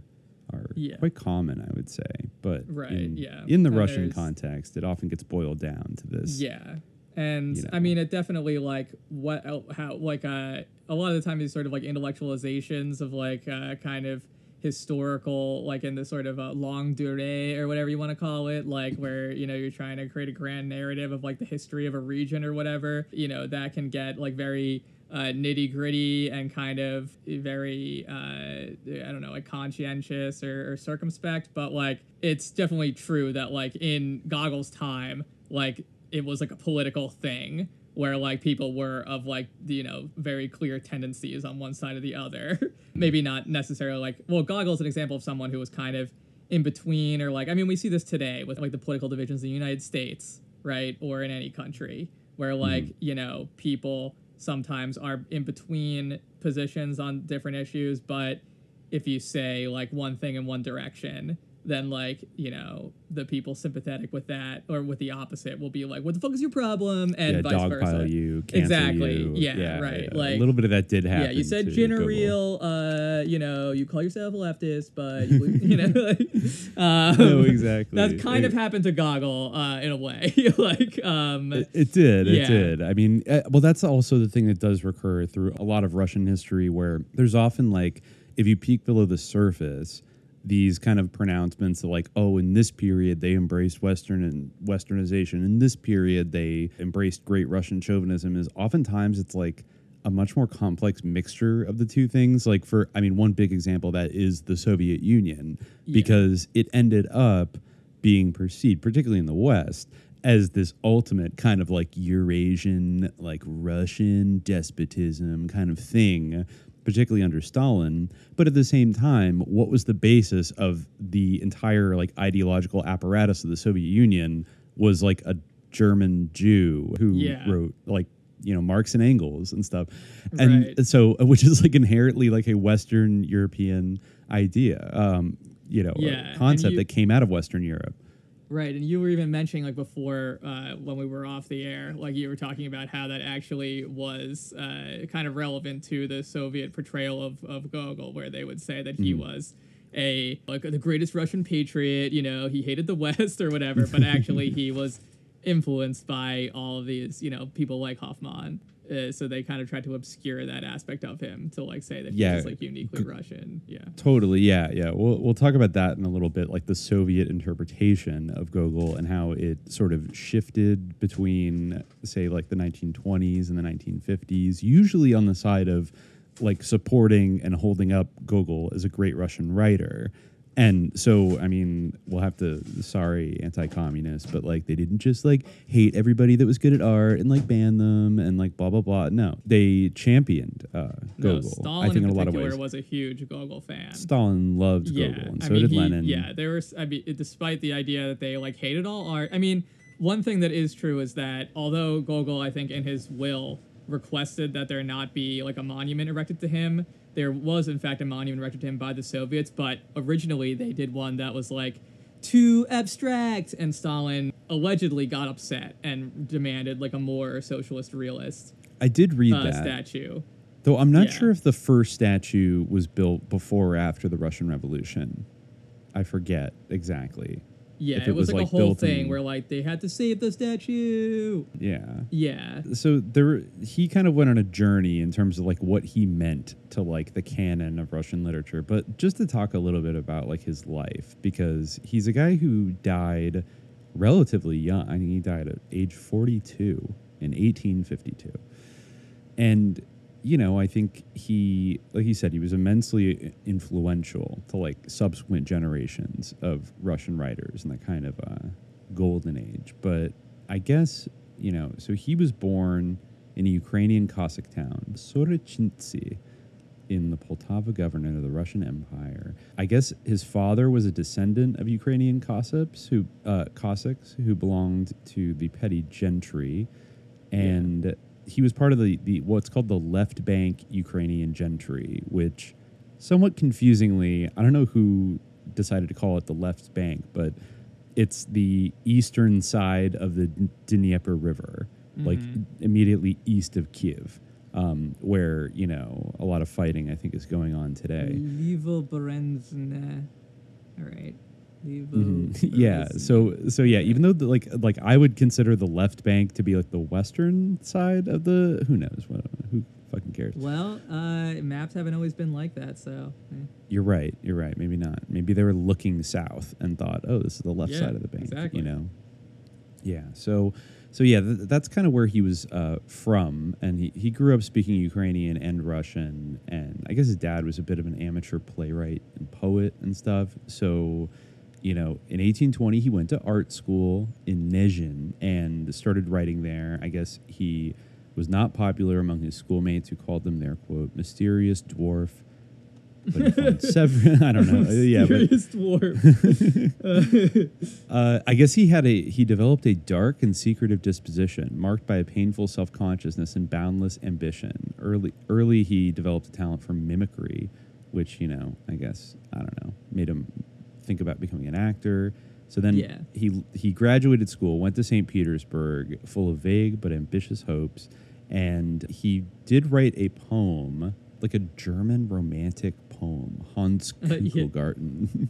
Hans Kugelgarten. He like self-published it under the pseudonym V. Alov and sent it to a bunch of magazines, but they almost universally derided it. So he bought all copies and destroyed them, swearing to never write poetry again. Yeah, he was prone to like destroying his work. Yes, he was. I guess he did that a bunch of times. Stormy individual. Yeah, it's actually, if you like look at the two monuments of Gogol that we just mentioned, like it really does like reflect the two sort of sides of Gogol as like a figure. Like one of them really is like the sort of mysterious tortured dwarf in appearance, like he's like hunched over and he looks like so tormented, and the other one is like, you know, just standing up proudly, like it looks like a, you know, might as well be like a statue of like Stalin or Lenin, you know. He's got like he's just like very, very like standard statue. So he started writing short stories, I guess, in the 1830s, and I guess the first one were like Ukrainian stories. Evenings on a Farm near Dikanka was his first, and it was a success. And then he published a volume called Mirgorod in 1835, and 2 volumes of miscellaneous prose the one that entitled V was Arabesques. In. Mirgorod, that's the one that V was in. Yeah. And then I don't know about arabesques, but, you know, I guess it's like some, you know.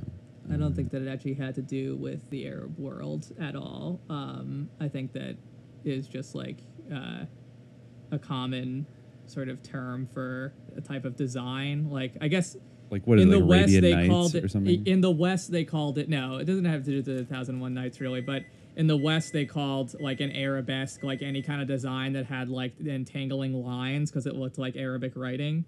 I think so. I think the idea was that like it was a bunch of different themes, and like so it was like all these kind of entangling lines, like loosely interconnected short stories. Yeah, I think so. I don't know if they're even interconnected, but like they were kind of like diverse. And like, yeah, like I don't know. So that was maybe the idea. So I think it was referring to the idea of the design of the arabesque, which was sort of inspired by maybe it was even inspired by like Islamic architecture, where you have certain like. But I think it was mostly like a reference to the calligraphy. Okay. Yeah. Well. All right, so he gets some success off of these first like short story collections, and then I guess he develops a passion for Ukrainian Cossack history, and tried to obtain an appointment at the history department of St. Vladimir Imperial University of Kiev. Mm-hmm. That's right, I said Kiev. Despite the support of Alexander Pushkin and Sergei Uvarov, the Russian Minister of Education, the appointment was blocked by a bureaucrat on the grounds that Gogol was unqualified.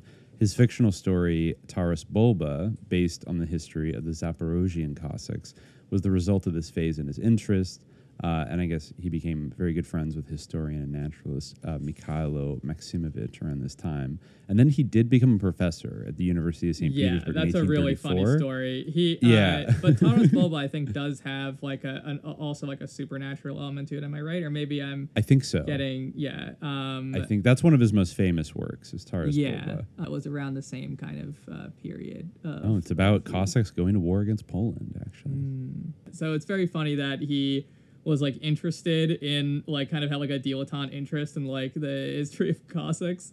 So then he managed to get himself like an academic appointment, and he just like said a bunch of bullshit and then like just got too depressed and like gave up. This is the quote about his time there is as a professor of medieval history, he quote, he turned in a performance ludicrous enough to warrant satiric treatment in one of his own stories.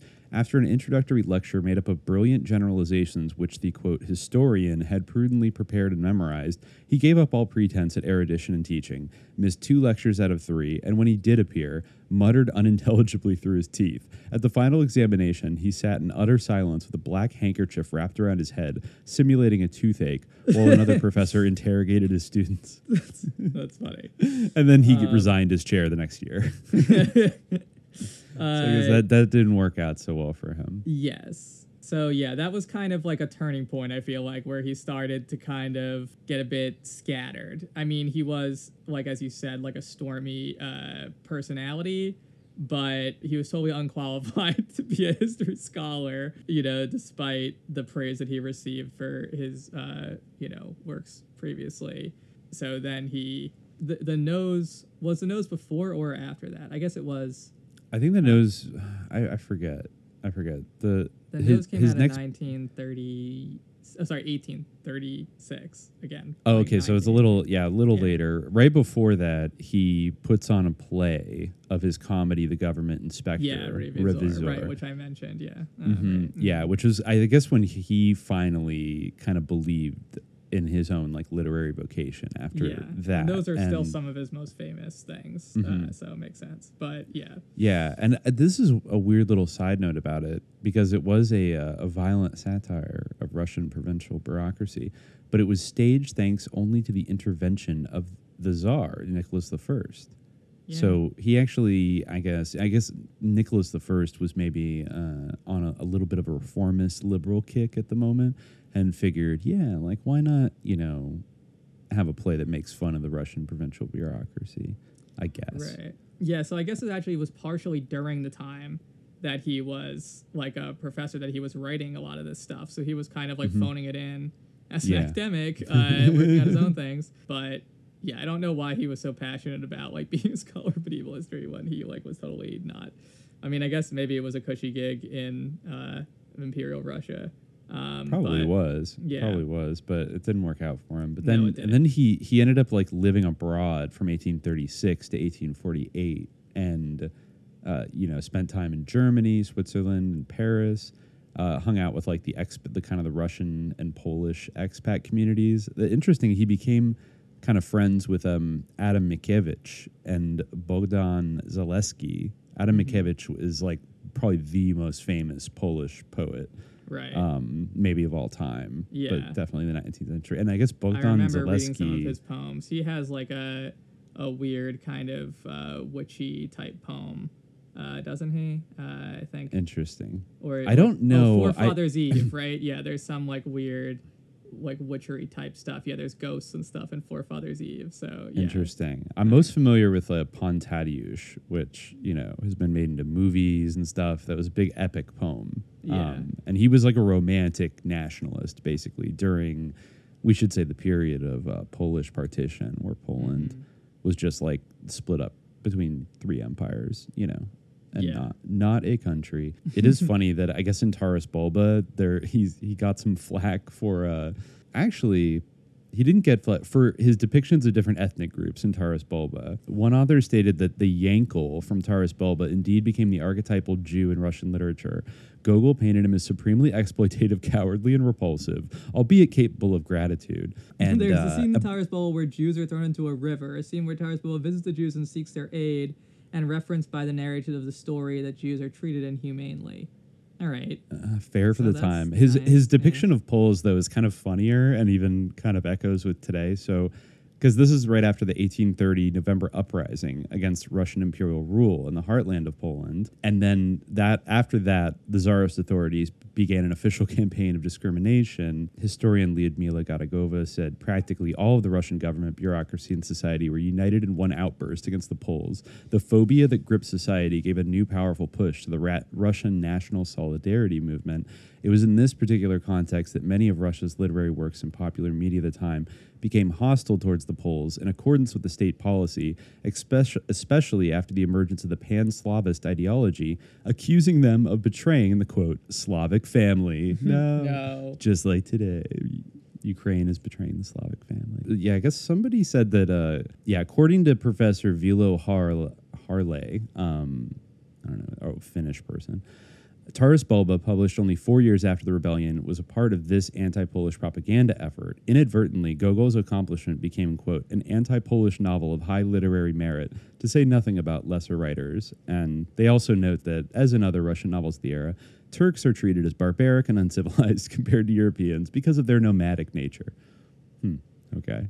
So, maybe not. We're seeing a little, a little Russian chauvinism kind of creep in to some of this stuff. But anyways, so he is living abroad, but maybe that changed after he was hanging out with Adam Mickiewicz. It seems like it'd be hard to be like a total anti-Pole if you're hanging out with like the most like nationalist romantic Polish poet of all time, right? Yeah. Maybe. And he did get a little bit sucked into like pan-Slavism, I think, a little bit later. But anyways, so yeah I guess, he spent a lot of time in Rome. He developed an adoration for the city and read Italian literature, loved opera, and I guess Pushkin's death was had a strong impression on him. Right, he obviously loved Pushkin. He loved Pushkin. Who doesn't? So he wrote the satirical epic Dead Souls. Yeah. And The Portrait and Marriage, which we referenced, and The Overcoat, his most famous story from 1842. Which also, this does have a ghost sighting in it, so there is a little bit of ooky spookery in it, but otherwise it's just like very kind of straightforward, like kind of bureaucratic tragedy. Yeah. A Pochlosti man. I don't know if I would call him a Pochlosti man, but yeah, I would recommend it. It's a good story. Yeah. So he got very famous at this point, and he came back to Russia to like publish Dead Souls in Russian and all this stuff. I guess he had planned Dead Souls to be, it was like the first part of a modern day counterpart to Dante's Divine Comedy. Yeah, I've heard that. Yeah, that he wanted to write like more chapters of it or more installments of it. Yes. And it seems like his, for one, Dead Souls, like what it kind of refers to is like the institution of serfdom, because you would own like souls of serfs. That's like how serf ownership was denoted. Even on Wikipedia, it says to count serfs and people in general, the classifier soul was used. For example, 6 souls of serfs. The plot of the novel relies on dead souls, dead serfs, which are still accounted for in property registers. Oh, and it also says, it says on another level, the title refers to the dead souls of Gogol's characters, all of which represent different aspects of Pochlost. a Russian noun rendered as commonplace vulgarity, moral and spiritual, with overtones of middle-class pretentiousness, fake significance, and philistinisms. Yeah, I've never actually read the Dead Souls. I mean, people have just like lauded it to me like immensely. I have like some background knowledge of it, but I've never actually read like the whole thing. I guess Chikhikov is supposed, the main character Chikhikov is supposed to be like, you know, the big like the Poshlosti man like par excellence. And yeah, I guess they had to change the title to The Adventures of Chikhikov like when it first was published because they didn't want to call it Dead Souls. I don't know. I guess maybe because of the connotations of. Well, let me see, when was I want to see exactly when serfdom was abolished in Russia. Or serfdom was abolished in Russia, 1861. So yeah, so he's writing before the actual abolition of serfdom. Yeah. And he became known as like a very stinging, witty, satirical critic of both like the system of serfdom and just like the unseemly sides of Imperial Russia in general. But like a big thrust, like I think that part of the fact that part of the idea of developing Dead Souls like into a Purgatorio and a Paradiso was that he really felt driven to do something like positive, like that he wanted to like present a positive model for people. You know, he felt kind of like that all of his work just like tore people down and showed them like what was bad about society, but like he felt like compelled to create something that would like, you know, give a good example. That's very interesting when you think about like the 20th century context in the Soviet Union, how I think some people would almost say that as like, oh, that was like a bad thing about Soviet art, was that it was like trying to model positive virtues and not just be like blah, like death, like sex, like destruction, you know, and like actually embody something like aspirational and like good, et cetera, et cetera. So this is like an early, maybe a very early iteration of trying to use art as like a positive weapon in that way. But he gets a little bit like derailed, I think, from that quest, right? We could say. Well, it's interesting. In the last few years of his life. It's interesting, actually, because, okay, so a work of his, what really is a work of his, you know, like was compiled by his and put together like as part of that kind of thing was when, I wonder if did he publish this before or after his like pilgrimage to Jerusalem and everything? He went to Jerusalem in 1848. Yeah. So did he publish his, I'm trying to see if, essays, selected passages. Yeah, okay. So he actually published it like a little bit before. He did not have a good time in Jerusalem, by the way. He like was not happy there, but you know, it's actually interesting because before that, like in 1847, he published what I found to be a pretty interesting piece. I mean, like, I feel like if I read them back to back, like, you know, obviously his classic stories, like, you know, really stand out and everything, but this is a side of Gogol that, like, prior to doing the reading for this episode, like, I hadn't really seen so much, and it is an interesting work because, you know, as I said, it's called just selected passages from correspondence with friends, and he just published some letters of his that he had written to friends, especially A.P. Tolstoy, not to be confused with Leo Tolstoy. He was like a big statesman in Russia. Were they from the same family though? I don't know. I guess he was from the Oryol branch of the Tolstoy family. His father, Alexander Tolstoy, was the grandson of Count Pyotr Andreevich Tolstoy. Yeah, so I don't know. The Tolstoys were like a big family. Yeah, like the one that the author came from. He was from a branch of the Tolstoy family, but I'm not sure if he was from the same branch. We have like an Elkins situation going on here. Yeah, it's a bit. Yeah, exactly. It's a two branched family. So I'm not sure like what his relationship to Leo Tolstoy was like actually. Or like what is, you know, genealogical third or fourth cousin. Yeah, you know, probably somehow. Yeah. Okay. But, so he was writing to this guy who was a big. Actually, he was prominent in the siege of Warsaw. This guy. He commanded 2 battalions in the Battle of Praga, and he was awarded the Order of St. George by Catherine II. But anyway, so yeah, he was, I guess, a big correspondent of Gogol, and they had a bunch of like interests in common. In particular, like, you know, Christianity and Orthodoxy and all these things. But anyway, I found, you know, these texts to be very interesting. A lot of them, like, are pretty, like, they can maybe go against the perception of Gogol that you might get, like, from undergrad or whatever. Or, like, you know, the way Gogol is taught is like the great satirist who like tore everything down, because in this, he sort of comes off, you know, not to be reductionist, but he kind of comes off like a frothing reactionary who like loves the Tsar and like loves the Orthodox Church and everything. And like, you know, one of his like former supporters, famously Belinsky, who like kind of was one of the early big Gogol critics, he actually called him like a proponent of the knout, the apostle of ignorance, a champion of obscurantism, and a panegyrist of Tatar ways. A little bit racist against that. Tatar ways. Wow. Yeah. So in the introduction to this collection, you know, in English in this translation, not by Gogol, but by the translator or the editor, he says the responses to selected passages came quickly and they were even worse than Gogol had expected. As he wrote to Zhukovsky, the publication of my book burst forth exactly like a slap in the face of the public, a slap in the face of my friends, and finally a stouter slap in my face. While he felt that he might have made a fool of himself, still Gogol tried to explain. The opponents as well as the defenders are more or less in an uneasy state, and many are simply nonplussed as to where to turn, being able to make any apparently contradictory things harmonize because of the sharpness with which they were expressed.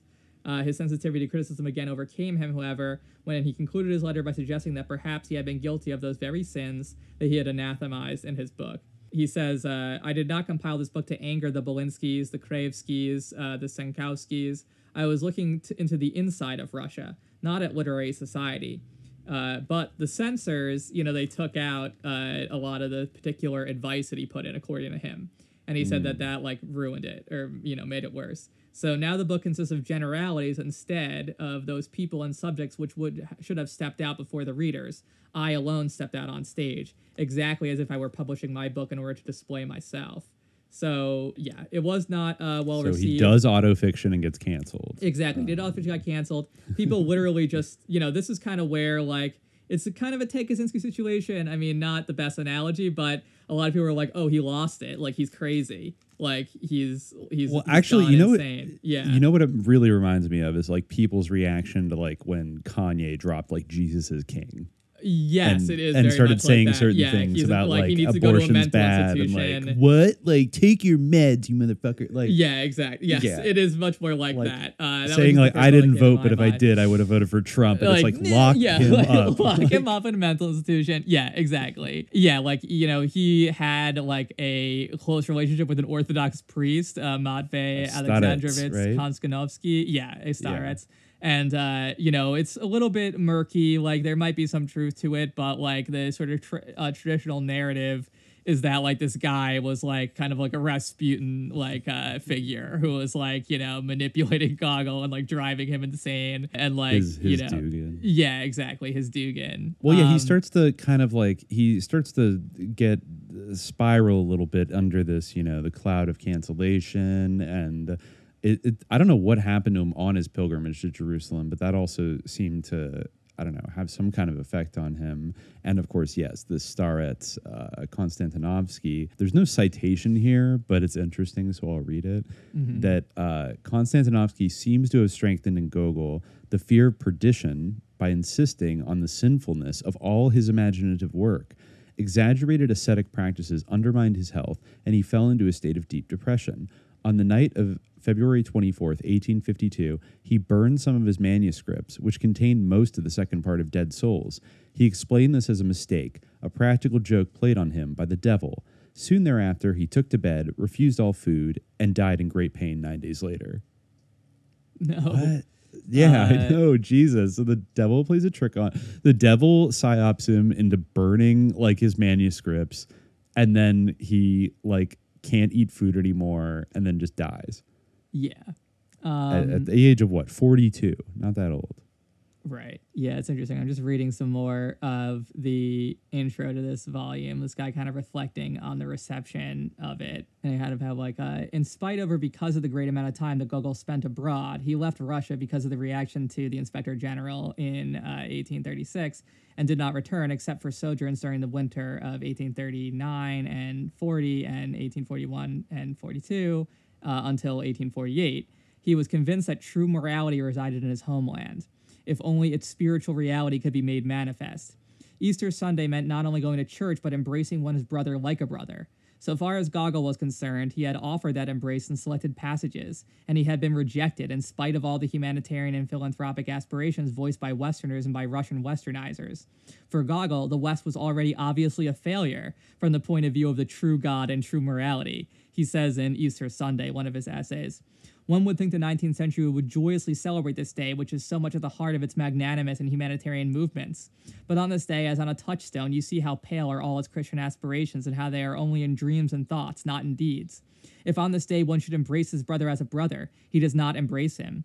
He is ready to embrace all humanity as his brother, and he does not embrace his brother. He is so separated from this humanity, for which he prepares such a magnanimous embrace, that one man who has insulted him, the one whom Christ commands him immediately to forgive, he does not embrace. Having been separated from humanity alone, clinging more conspicuously than others to the grievous sores of his spiritual unworthiness, more than all others demanding compassion for himself, he pushes him away and does not embrace him. He achieves an embrace only with those who have insulted him in nothing, with whom he has never come into conflict, whom he never knew, and into whose eyes he never even looked. This is the kind of embrace a man of the present century gives to all mankind, for he thinks of himself as a real humanitarian and a perfect Christian. A Christian! They have driven Christ into the street, into the leper house and hospitals, instead of summoning him into their homes, under their roofs, and they think they are Christians."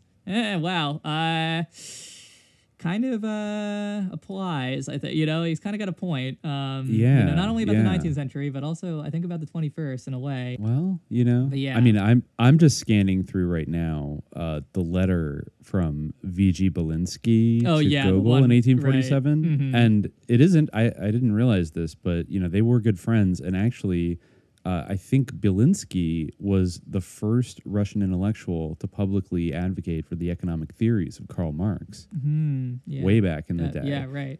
Yeah, so, I mean, this letter is he rips into him pretty fucking hard on, like, multiple levels that, you don't understand. You've been accustomed for so many years to look at Russia from your beautiful far away. And who does not know there is nothing easier than seeing things from a distance the way we want to see them? For in that beautiful far away, you live a life that is entirely alien to it. You live in and within yourself, or within a circle of the same mentality as your own that is powerless to resist your influence on it. Therefore, you fail to realize that Russia sees her salvation not in mysticism or asceticism or pietism, but in the successes of civilization, enlightenment, and humanity.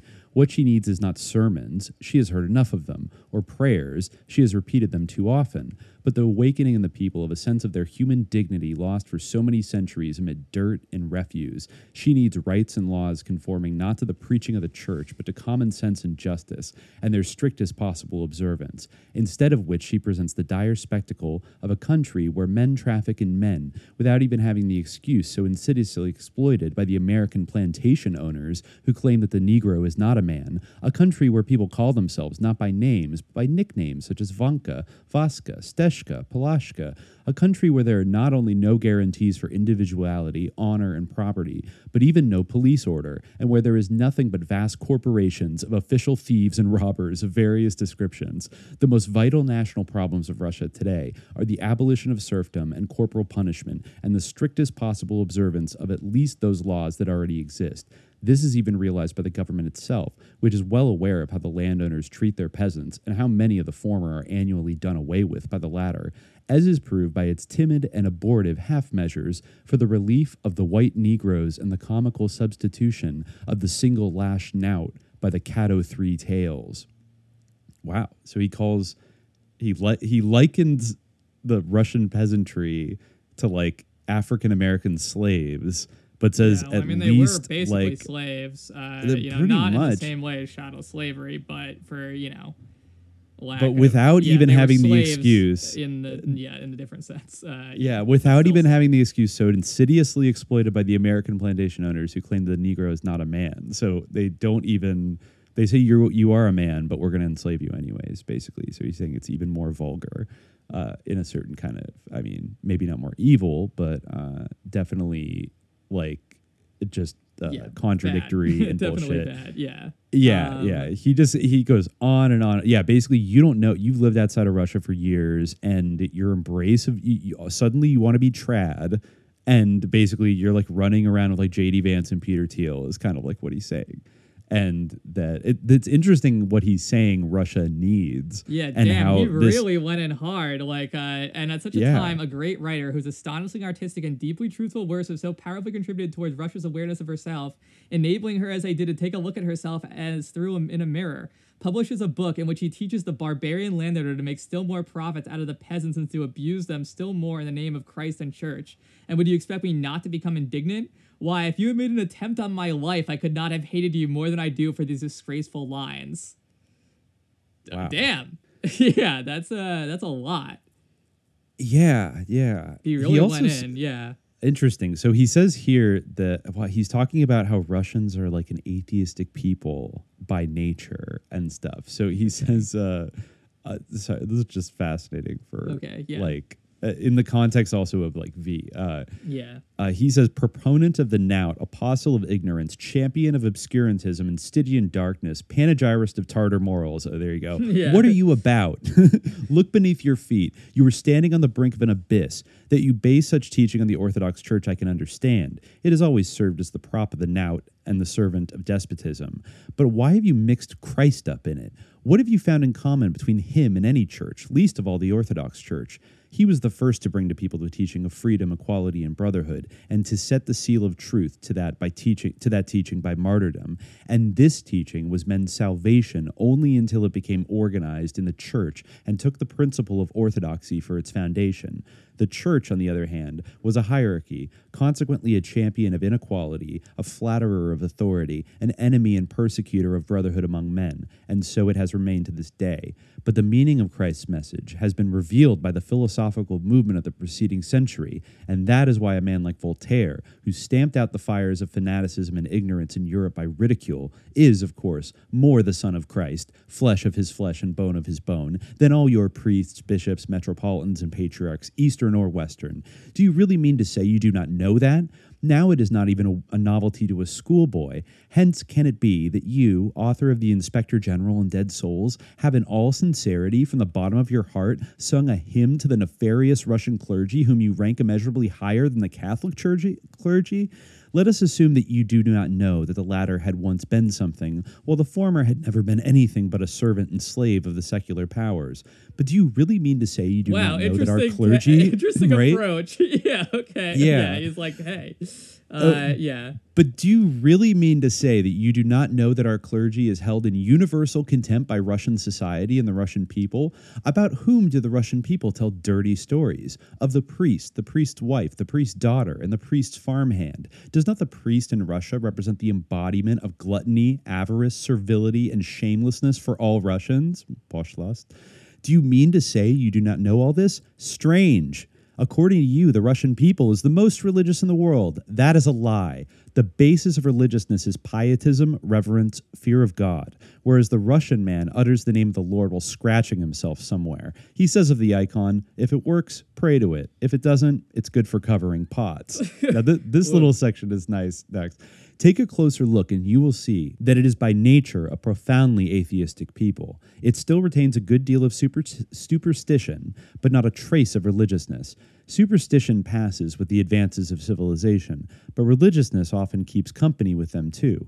We have a living example of this in France, where even today there are many sincere Catholics among enlightened and educated men, and where many people who have rejected Christianity still cling stubbornly to some sort of God. The Russian people is different. Mystic exaltation is not in its nature. It has too much common sense, a too lucid and positive mind, and therein, perhaps, lies the vastness of its historic destinies in the future. Religiousness has not even taken root among the clergy in it, since a few isolated and exceptional personalities, distinguished for such cold ascetic contemplation, prove nothing. But the majority of our clergy has always been distinguished for their fat bellies, scholastic pedantry, and savage ignorance. It is a shame to accuse it of religious intolerance and fanaticism. Instead, it could be praised for exemplary indifference in matters of faith.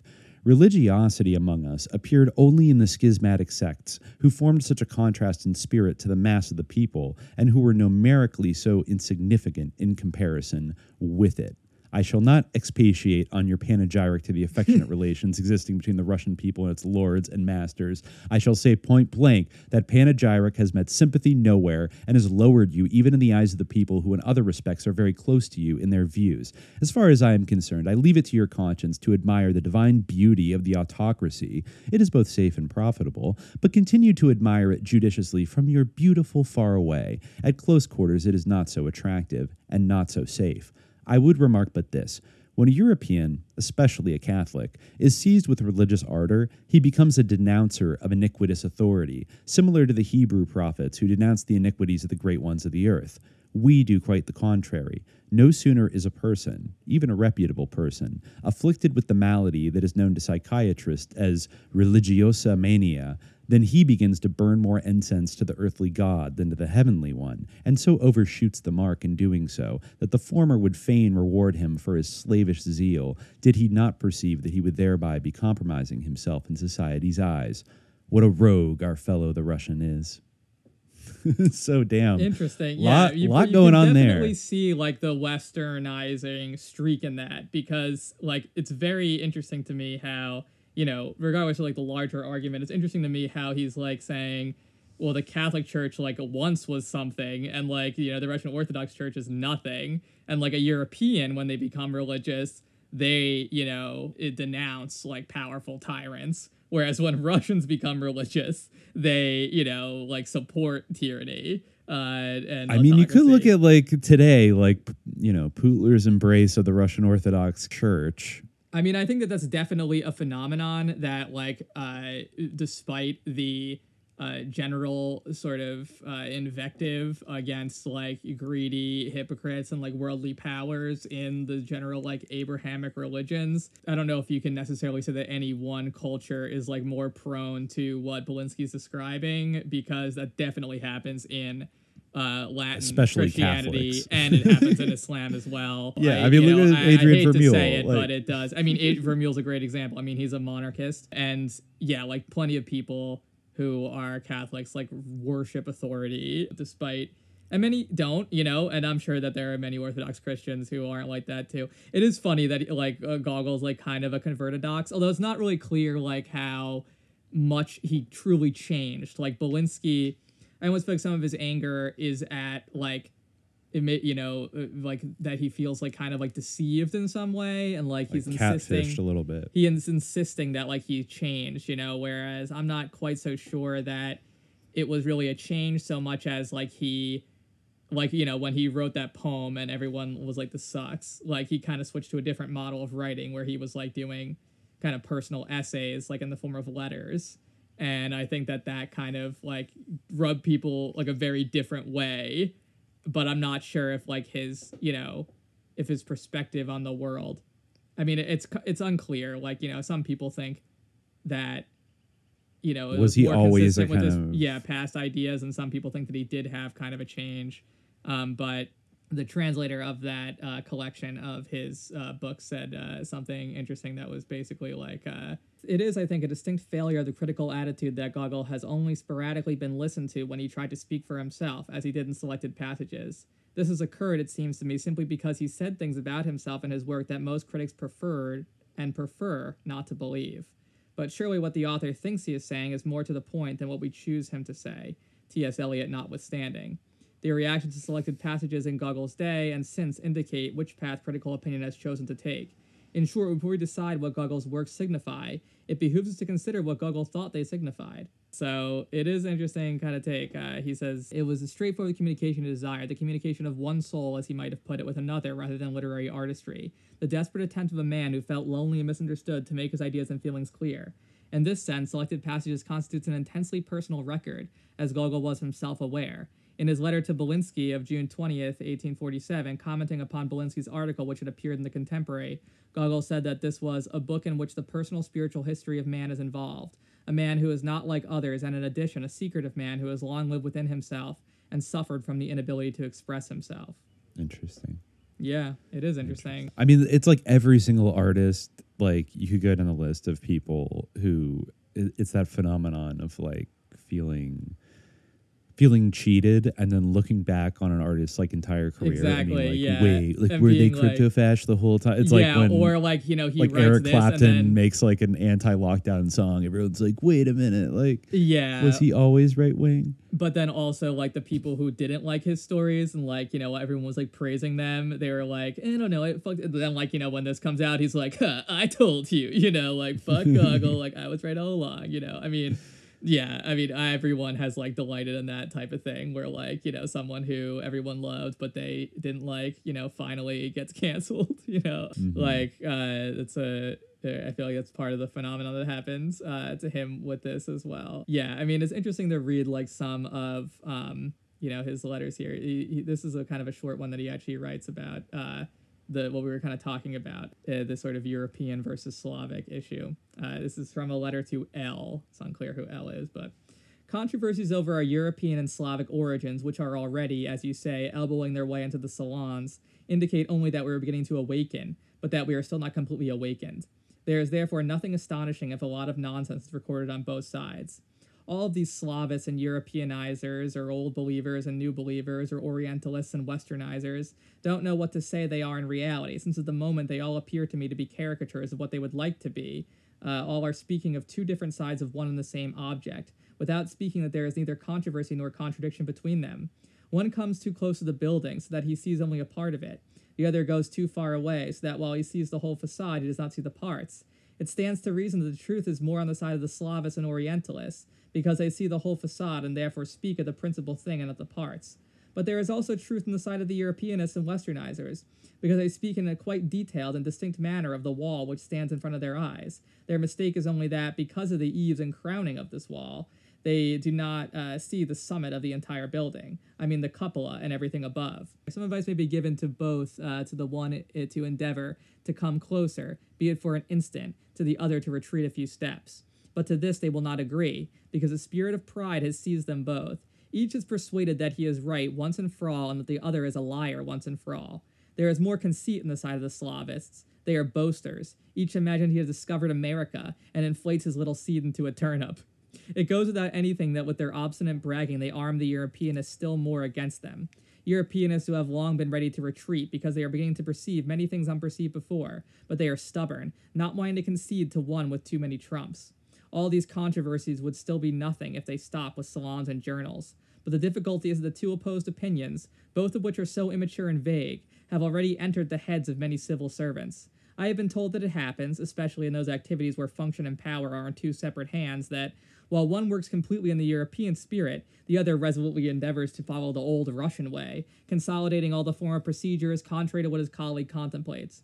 In such a way, affairs, like the subordinate officials themselves, come to grief, for they no longer know whom to heed. Further, since the two opinions, in spite of their sharpness, are not exactly defined, it is only the fisher in the troubled waters who profits, as they say. A swindler may now find opportunity under the mask of a Slavist or Europeanist, depending on what his superior wants, to get an advantageous post and promote his swindles, either as a champion of the old or as a champion of the new. In general, controversies are the kind of things to which intelligent people of a certain age ought never, meanwhile, to pay any attention. Let youth get out of it by itself. That's its affair. Believe me, it is normal and necessary these progressive brawlers scream to their heart's content, that the reasonable people may meanwhile reflect to their heart's content. Lend your ear to controversies, but do not meddle in them. The thought of the work which you desire to occupy yourself is full of good sense, and I even trust that you will accomplish it better than any other man of letters. I ask but one thing of you. Work at it, so far as possible, coolly and calmly. May God preserve you from temper and fever in the least of your expressions. Wrath is out of place above all in a matter of law, because it obscures and troubles it. Remember that you are a man who is not only not young, but even advanced in years. Let a young man be angry, at least in the eyes of some people he will be a picturesque spectacle. When an old man begins to get heated, he will simply become disgusting. Youth will bare its teeth and ridicule him. Be careful they do not say of you, hey, that dirty old man. All his life he's done nothing but sit on his behind, and how he's blaming others for not having done the same. From the lips of an old man there ought to issue words of goodwill and not of shouting controversy. A spirit of the purest gentleness and meekness ought to imbue the noble speeches of an old man, so that youth will find nothing to say to him in objection, feeling that its words would be unseemly and that gray hairs are already holy. interesting. Yeah. So you can definitely see like the personal essay element in that. But yeah, I think that his sort of metaphor about the facade is very interesting, or like the sort of, it's kind of the thing of like the blind men and the elephant, you know, but I feel like that applies to not only the issue of like Russia and its identity, but also to the conception of Gogol himself. Do we know anything else about his encounter with the devil that psyoped him into burning all of his papers? I'm not sure if I know anything else about his encounter with the devil, except that, I mean, I think he got like heated up and like burned them. Yeah, I remember reading about it, but I'm not sure like what his actual like motive was in doing that. Was it an accident? Apparently there's no citation. I mean, Dead Souls does end in the middle of a sentence, but it's like still kind of debated whether it's supposed to end in the middle of a sentence. I'm really not too sure.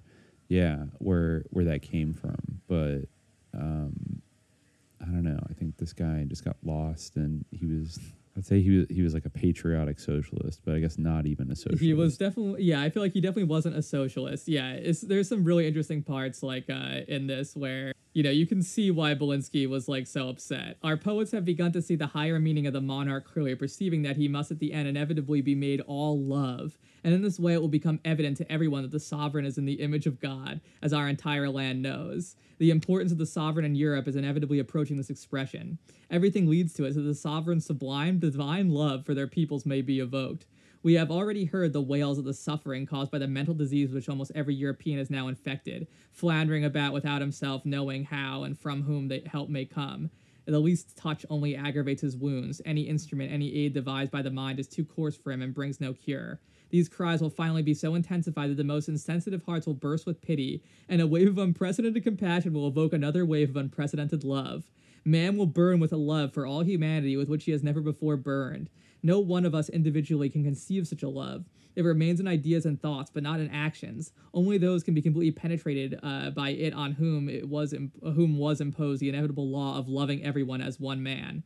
Loving every person in his empire, each man of every class and rank, and making them all, so to speak, a part of his own body, all his soul empathizing with it, grieving, sobbing, and praying all night for his suffering people. A sovereign acquires that omnipotent voice of love which alone can be intelligible to a sick humanity, and whose touch will not be cruel to its wounds, which alone can reconcile all classes and turn the nation into a harmonious orchestra. The people can only be completely cured when the monarch attains this highest meaning, to be on earth the image of him who is himself love.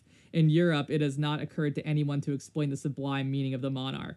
The politicians, the legislators, and the lawyers have seen him from one side only, namely as the highest functionary of the state, put in this position by men, and they do not know how to behave with this power, how to show it in its own limitations, since, because of the constantly changing circumstances, it is sometimes necessary to enlarge his prerogatives, sometimes to restrict them. The sovereign and his people are therefore in a strange situation in regard to each other over there. They regard each other almost as though they were antagonists, each desiring to seize power at the expense of the other. Among us, the poets and not the legislators have clearly seen the lofty meaning of the monarchy. In trembling have they heard the will of God to establish it in Russia in its legitimate form. That is why their sounds always become biblical the moment the word Tsar escapes their lips. Even those of us who are not poets perceive this, because the pages of our history speak most manifestly of the will of Providence. It is in Russia that this power will achieve its complete and perfect form. Every event in our fatherland, beginning with the totter enslavement, is visibly aimed at the assemblage of power in the hands of one person, in order that he may have the strength to carry out that famous conversion of the whole into an empire, to shock everyone, and after having awakened everyone, to arm each of us with that critical insight into himself, without which it is impossible for a man to analyze himself, to judge himself, and to raise in himself the same struggle against ignorance and darkness that the Tsar had raised throughout the empire, so that later, when every man burns for that holy struggle, and all are conscious of their strength, there will be one above all who, torch in hand, will direct all his people like one soul toward the supreme light to which Russia cries out. All right. Okay. Yes. Wow. Yes, right. He goes on talking about how manifestly the will of God has shown the choice of the family of the Romanovs and not of another. How incomprehensible is this elevation to the throne of an adolescent unknown to all. There were in the ranks of the most ancient families, and besides, valorous men who had just saved their fatherland, Pojarsky, Trubetskoy, and princes descended in a direct line from Rurik. The vote left them aside without one dissenting voice. Not one dared to claim his rights. So, Providence. That's interesting, because, I mean, God, it almost sounds like Dugan could have written. It does. Some of that, I mean, it's interesting. Yeah, it is really interesting because like there's parts of it that I get in a way, like not the parts of like believing in like an absolutist reign, but I guess maybe in a way, I mean, I don't know if like any political system requires that to work. I almost feel like maybe it's hard to say. I know again, but certainly a monarchy does require that kind of mystical, for lack of a better word, or spiritual maybe dimension that he's talking about to work. And like maybe for all his imaginativeness, like he couldn't quite imagine he couldn't imagine like a change in form of government, but he imagined like sort of a emotional revolution that would like make the monarchy good rather than like overturning the monarchy. Make him a love monarch. Yeah, I mean honestly, like love is a very powerful like heuristic, like intellectually. One's like very hard to wrap your mind around, I feel like, but that's neither here nor there. Like, but I do think it is interesting that like, I mean, really like in certain ways, like it's in a different language, but is it really that different from like, the dictatorship of the proletariat? Like, well, okay, I was just gonna bring that up. Person who like loves all the people, like yes, what? Yes. Well, okay. I think I was gonna say like if I were an anti-communist, but even still, I think a thought passed through my head, and I forget which episode. I know I've like brought this up before because I heard it on another like social like communist podcast like years ago, and I forget what book they were referencing, but it was talking about kind of the 1930s and the Stalin period, and they brought up something that was very interesting to me, and they were talking about the development of the so-called cult of personality around Stalin, which the liar Khrushchev told everybody about, and another lying Ukrainian. No, just kidding. And so like what they said was kind of fascinating, that it wasn't as, Westerners are wont to believe, that like evil Stalin like called everybody into his office and is like, you will make portrait of me and put it everywhere. People must love me. And then he plucked all the feathers off a chicken and told them that's how you create a perfect slave. Like, just, all that shit. Yeah. No, in fact, because I have read elsewhere that like Stalin was at various points almost like a little bit, not unlike Jerry Garcia, a little sussed out by this adoration of him as like a celebrity, but like it basically kind of went along with it. Like he didn't stop people from doing it. Well, you know what? It's interesting. Yeah. Just to finish the thought here, because what I guess the sort of the political bureaucrats and functionaries and people in the Bolshevik Party like around Stalin had figured out that when they were going out to the countryside in particular, and they were doing their literacy campaigns, trying to teach everybody how to read, eventually they got to like 99% literacy, but that took a number of years. So kind of in the interim, what they ended up kind of saying is like, when we go out there kind of like a bunch of like bespectacled DSA nerds and are like, excuse me, sir, like, have you heard about like the German ideology and like the writings of Karl Marx? Yeah. And like, can I explain to you class struggle? Like that was not always the most immediately effective thing, especially when people needed to like go do their own reading to fully like grasp the essence of like Marxist theory and like, Bolshevik ideology. So what some like local functionaries started doing was they copied a practice from the Orthodox days of, having like religious processions where they would hold up icons of the Tsar and like icons of saints and things like that. And they started just replacing them with kind of iconic photos or illustrations of Lenin and Stalin.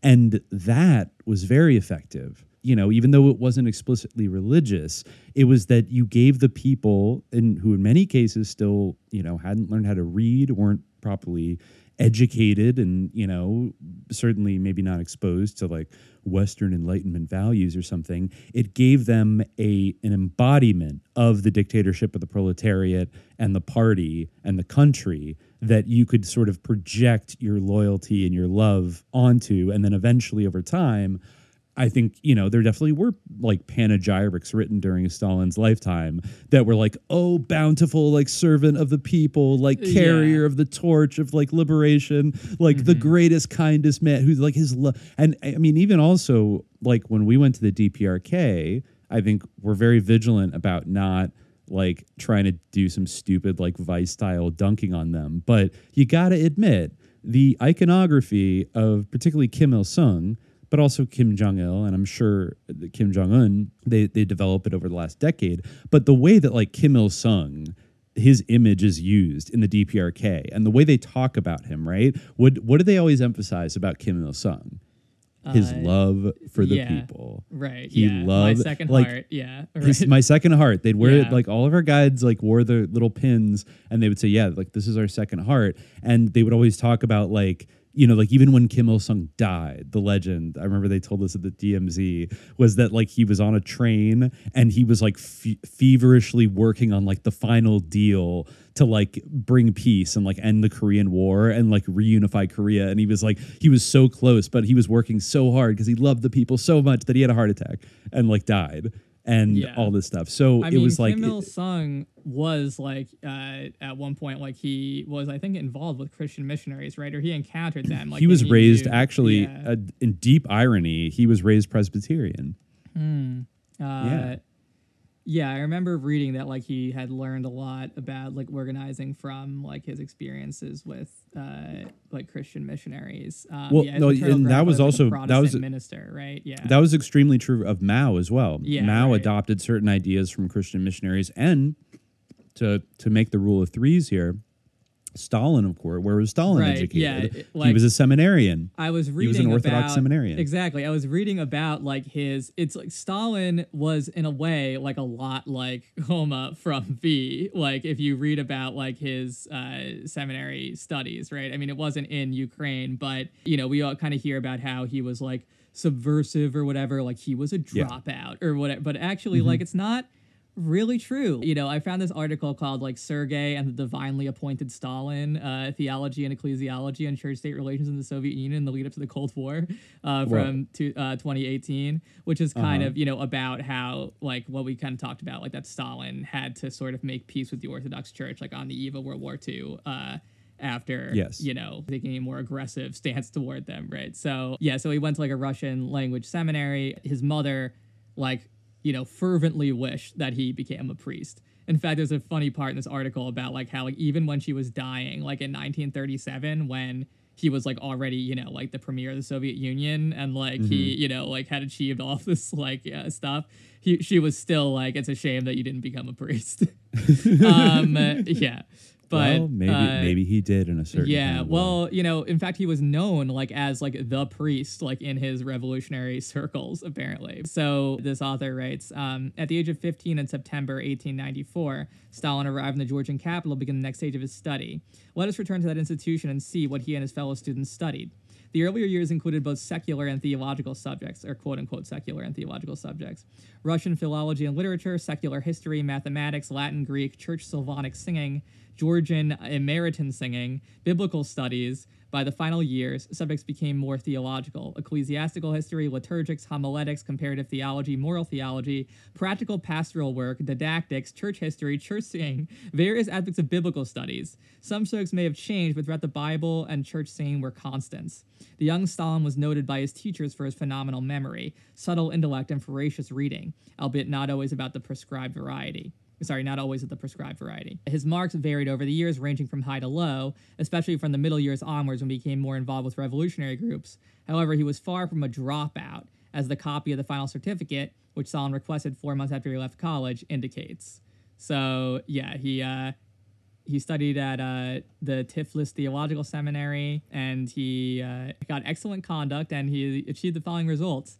Exegesis of the Holy Script, very good, 4. History of the Bible, very good, 4. Ecclesiastical history, good, 3. Homiletics, good. Liturgics, Russian literature, very good. History of Russian literature, very good. Logic, outstanding. Ecclesiastical singing, Slavic, outstanding. That's a 5. So he did pretty good. Psychology, very good, 4. Eastern literature, very good. I'm starting to notice a pattern here. Because, you know, wasn't also Fidel Castro a Jesuit educated? Maybe he was. I don't remember. He was, definitely. So, yeah, he read Greek. He knew intimately how the church itself worked. He knew all the intricacies of theology and the Bible.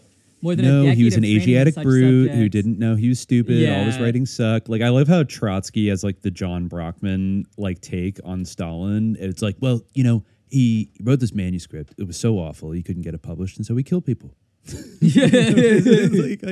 like it's really true. But I don't know if you actually go and read Stalin, he does have a preacher's sensibility in a certain type of way, because people always forget that his main function for decades, he was a kind of a radical labor organizer, I think in some mines in Georgia and stuff. And he did plan at least one successful bank robbery in his day, but he was a writer. He was he would write articles advocating, for various Marxist positions and things like that. Yeah. And he was known. That was primarily kind of his work. And he was a voracious reader and while he didn't have the most highfalutin style, I wouldn't say he was a bad writer by any means. In fact, there's something almost refreshingly very to the point about, he's very clear writer and kind of no frills about this stuff. And this author actually argues that there's a lot of influence from theological concepts in his philosophy of communism, right? He compares the idea of the delay of communism to the delay of the Parousia or Christ's return, in some ways. This is probably the most interesting part. He talks about kind of the anthropology, the sort of Marxist anthropology of Stalin. He says, while Russian Orthodoxy assumed that sin entailed a deformation or a distortion of human nature which could be restored through synergia, and while Pelagius argued in his 4th century debates with Augustine for the ability of human beings to do good works, Augustine stressed the reality and depth of sin and evil, and so much so that human beings could not undertake any work on their own. Marxists until Stalin took mostly a Pelagian line, assuming the inherent good of human beings once released from structures of exploitation and oppression. How does Stalin respond, especially in the moments of reflection during the tumultuous and highly creative 1930s? Human beings have hitherto unrealized potential for immense good, but also for evil never seen before. The emphasis on evil appears through the practice of criticism and self-criticism, the deployment of the terminology of sin, gerecht and sogreshit, above all in the purges, eliminating the kulaks as a class and the Red Terror. Crucially, the texts move from the easier identification of evil as an external reality to internal evil, at both collective and individual levels.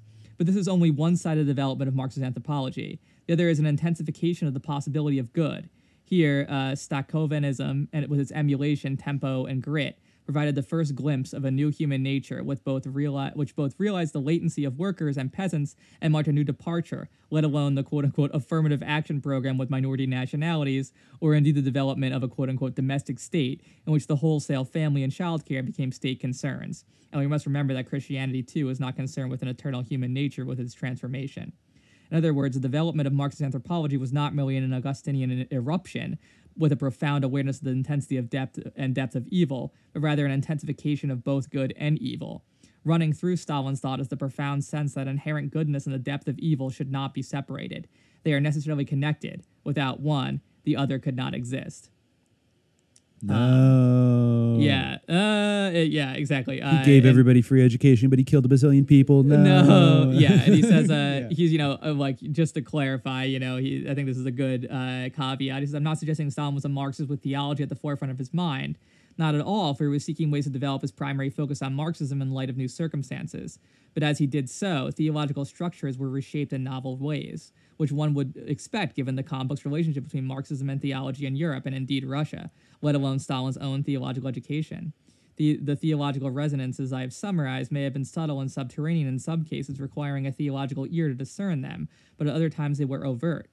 And then he kind of takes that into the sort of actual dialogue between Sergei himself, who also kind of had to do a lot of theoretical or intellectual work to try to justify the churches. There were some Orthodox who were the Soviets deserve to be attacked because they are godless. But Sergei had to basically say, I think he actually did literally say, while remaining Orthodox, we remember our duty to be citizens of the Union, not only out of fear, but also for conscience sake, as the apostle teaches us.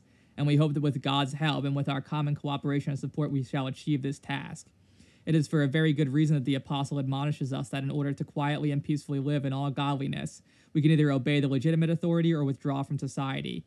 None but armchair dreamers can think that such a vast institution as the Orthodox Church with its entire structural organization can exist peacefully in a country while walling itself off from the authauthorities. So, some real politique to, orthodoxy there. Very much realpolitik. But for real, yeah, why is it okay for like the Catholic Church to like operate and be all cozy with all these like capitalist countries and like Pinochet and like the Nazis and stuff? But then if the Orthodox people decide to like render unto Caesar with like the Soviet authorities, like they're corrupted, they're evil, instead of like that's probably the most base thing they ever did. Like on the day of the invasion, you know, this author is talking about how like by the late 30s, the League of the Militant Godless began to wind down, with its publication ceasing by 1941 and its complete disbandment soon afterwards. The crucial turning point was the outbreak of the Second World War and the invasion of the Soviet Union by Hitler's Wehrmacht in 1941. Sergei was quick to act, publishing on the first day, June 1941 of the 22nd June 1941. He says, Orthodox Church has always shared the destiny of her people. Together with them, she has suffered in times of trouble and has been consoled by their successes. Nor will she abandon her people now. She gives heavenly blessing to their forthcoming heroic deeds. That's very funny. I mean, it really adds some layers to the old adage that there ain't no atheists in foxholes. Right? Yeah. It's like when the Nazis came coming, who stepped up to the plate? Was it the League of Militant Atheists or was it the Orthodox? No, they they fizzled out because they fizzled out. There's no point. Like, you know, at the it's interesting. Like, you know, they really went hard, and like, you know, the Muslims in Central Asia got their fair share of that too, like with unveiling campaigns and all that's like, you know, is sicko stuff. But it like ultimately it was a failure. Like it didn't work. There was like a, you know, I think there was a lot of like zeal and like, you know, revolutionary fervor where like a new world is coming. Like, but like that's, you know, I think people can get caught up in that type of thing, but who don't like kind of appreciate. So I feel like, you know, I think Goggle's kind of right in a way where like, you know, there might be like a way, you know, people need to see the whole building in a way where like, you know, some could be, I think, you know, Stalin in a way kind of maybe did see the whole building. And it's interesting that like, one of the most interesting things about this is that the idea of the mysterious retreat. Did you ever hear about that? Like, no. Like it was basically like a sort of, you know, it was almost like part of the cult of personality in some way, or like it was a common idea that like in 1941, you know, Stalin had gone on like a mysterious retreat and he had like reconciled with God. Like, this is from like, I just looked on the Google Books and it says like on July 3rd, Stalin made his long-awaited appeal to the people. Comrades, citizens, brothers and sisters, warriors of the army and the fleet, I call upon you, my friends. That was how he began. Kind of the standard revolutionary form of address. Comrades, a Christian form of address. Brothers and sisters had reservists from his seminary days. Brothers and sisters, they, the people, were the ones who would have to defend the motherland. And in films at this time, church bells were sometimes heard. He declared the Great War a patriotic war, a holy war fought by the people against aggressors, like Tsar Alexander's war against the aggressor Napoleon. As if to support this idea, Hitler had launched his campaign on the anniversary of Napoleon's invasion. The analogy was bound to inspire hope. Yeah, in 1812, the Russians had retreated and even surrendered Moscow to the enemy, but they had emerged victorious. The party, too, of course, figured in his speech. He called on everyone to rally around the party of Lenin and Stalin, and no one saw anything strange in these words coming from Stalin himself. During his mysterious retreat, the ex-seminarist had decided to involve the aid of God, who he had rejected. He had already heard the Patriarch of Antioch had appealed to all Christians to come to Russia's aid. And they still call it the Great Patriotic War to today. Yeah, it's unclear what actually happened, but it is a persistent idea that did he hear a voice? Yeah, that he did hear some kind of voice. Yeah, he had he mysteriously kind of receded.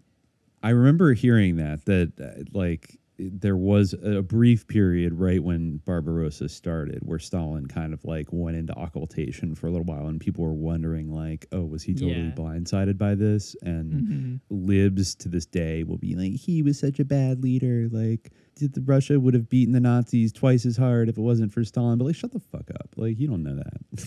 And like at the end of the day, I think they kind of marshaled every force they could. I think Stalin, one of his great strengths was, you know, he's definitely somebody that made mistakes. Yes, he definitely made some mistakes. For sure.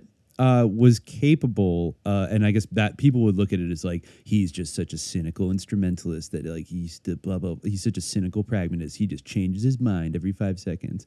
But I think it was like changing your mind based upon in a kind of a Marxist scientific way, like realizing that being an edgelord atheist was not the way to like victory. Basically, it was not the path towards communism. It was like super edgelord atheism. And I mean, I kind of agree with him on that. And of course, you know, I can't blame the Bolsheviks for trying that, given the record of the Russian Orthodox Church, you know, I mean, even Lenin said, I think we quoted it before, that he believed that religiosity and superstition would just sort of wither away gradually. But in the meantime, in this revolutionary period, do not harass the religious. Like, don't be edgy Reddit atheists, like going in and like telling them their God's fake and like and blowing up all their churches and stuff, because that can only be counterproductive. And like, you basically, you know, it's like, if we're correct, the problem will go away on its own and stuff. Yeah. And so I think in the 30s, maybe out of a certain frustration and with the industrialization policies they had to roll out to prepare for the Nazi invasion, they took a stab at trying to smash a lot of religious traditions that they saw as, you know, standing in the way, as being roadblocks to like the building of communism. And I mean, in some cases, like certainly in like, I remember hearing that the Ukrainian Orthodox priests were very fond of saying that, like, during a collectivization of farming, that like, oh, the Bolsheviks are going to come, they're going to make everybody sleep in a fucking tent with 30 people under a common blanket. You're going to have to share your wives, folks. And like told them they're all going to make you like, you know, hail Satan and like renounce God and like be poly. And so everyone got like really, so there definitely were like Orthodox priests and stuff. And who knows, maybe some imams in Central Asia that were maybe, you know, they had an adversarial relationship with. Oh, but I think for in the sure. big there picture, were like sheikhs in Central Asia who were like, treated badly or like kind of like banished or sent away. Like especially during that fervent period, it was definitely like a time where it was definitely a time in the 30s. It was definitely a period where like there was not the best, like there were a lot of like fucked up or like very short-sighted and fucked up is appropriate, like campaigns in Central Asia around Islam, even though it's more complicated than that. But I mean, I think that it's nuanced, but at the same time, like as a lot of these things are, I mean, you can see it like now, like in the reason, like it's not from nowhere that Muslims tend to have a negative association with the Soviet Union. That's the reason why. It wouldn't have to be that way. I mean, no, for sure. And it was partially due to China PSYOP and everything, but sure.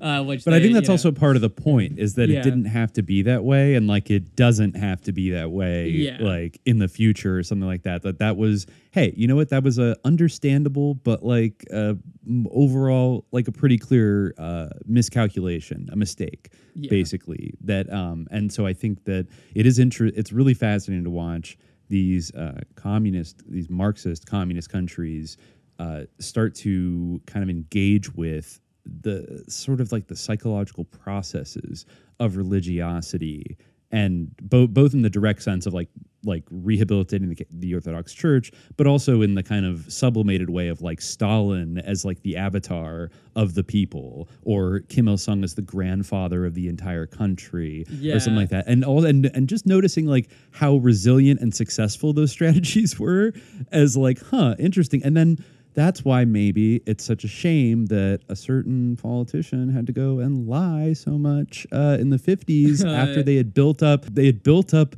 this figure as the grandfather of like the nation. And then he just goes out, no, he's a piece of shit. Everything bad that ever happened was totally his fault. Like, tear down all his statues. He's a piece of shit. And everyone around the world now has to like piss on his grave. And it like shattered like the ideological and almost like spiritual cohesion, perhaps. There's definitely like a bit of a black legend like around Stalin. Yeah, I mean, even though you could say there's a black legend around Spain, but doesn't make Spain super, doesn't mean that Spain didn't do anything wrong. But I think this is an interesting part from that essay that kind of like sums up a lot of this. Like, this is kind of from the conclusion. But he says, we should not be surprised that Sergei, Alexei, and other leaders often referred to Stalin as, quote unquote, deeply revered and beloved by all, and as a wise, divinely appointed leader who had become so through God's providence. Indeed, they express feelings of deep love and gratitude for his constant and wise attention to her, the church's needs. Was this nothing more than astute political maneuvering on both sides, or was it something more? We have only the texts and actions from which to piece together a possible picture, including rumors of a quote-unquote mysterious retreat undertaken by Stalin in 1941, as the Germans were rolling into the Soviet Union.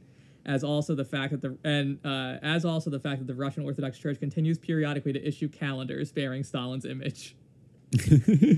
Wow, I mean they reconcile. Yeah, I mean there's only 12 people you can have in a calendar. That's pretty.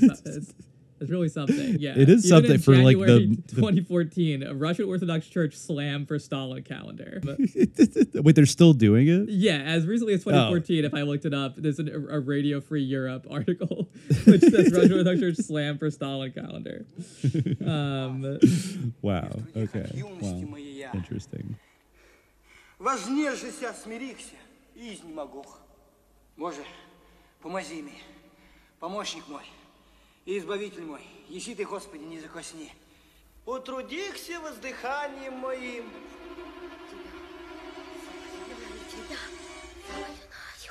Эх!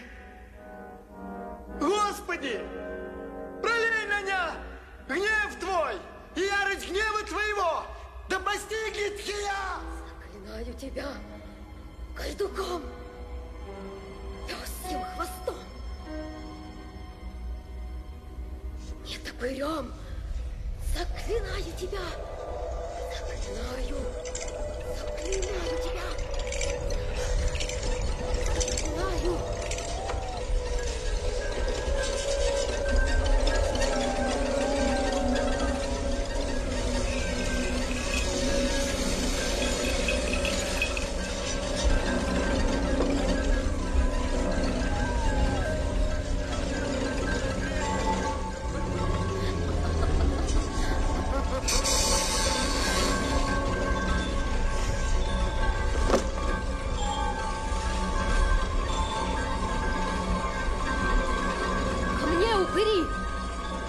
Ко мне, вурдалаки!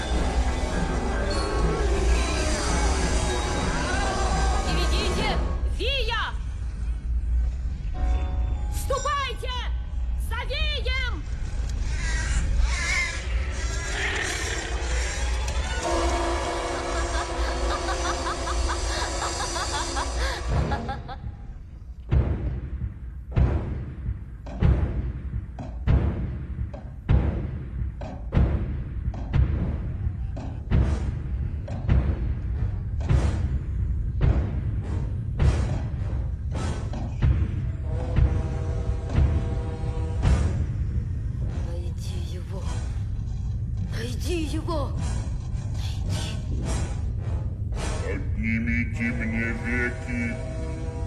Не вижу.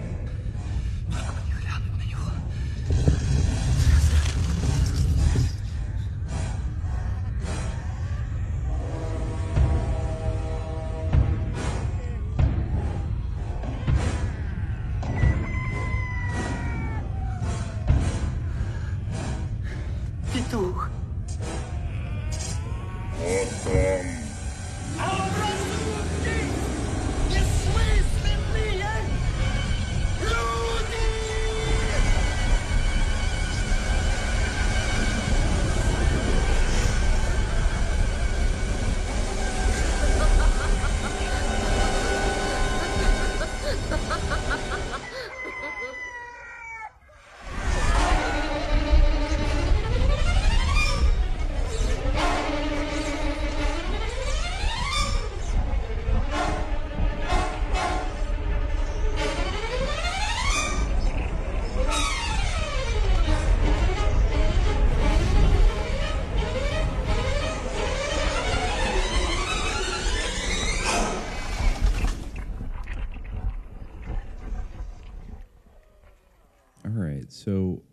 we'll start to kind of wrap up here, but I do think it's worth mentioning the filmmaking team behind V in 1967. Yershov was a director, right?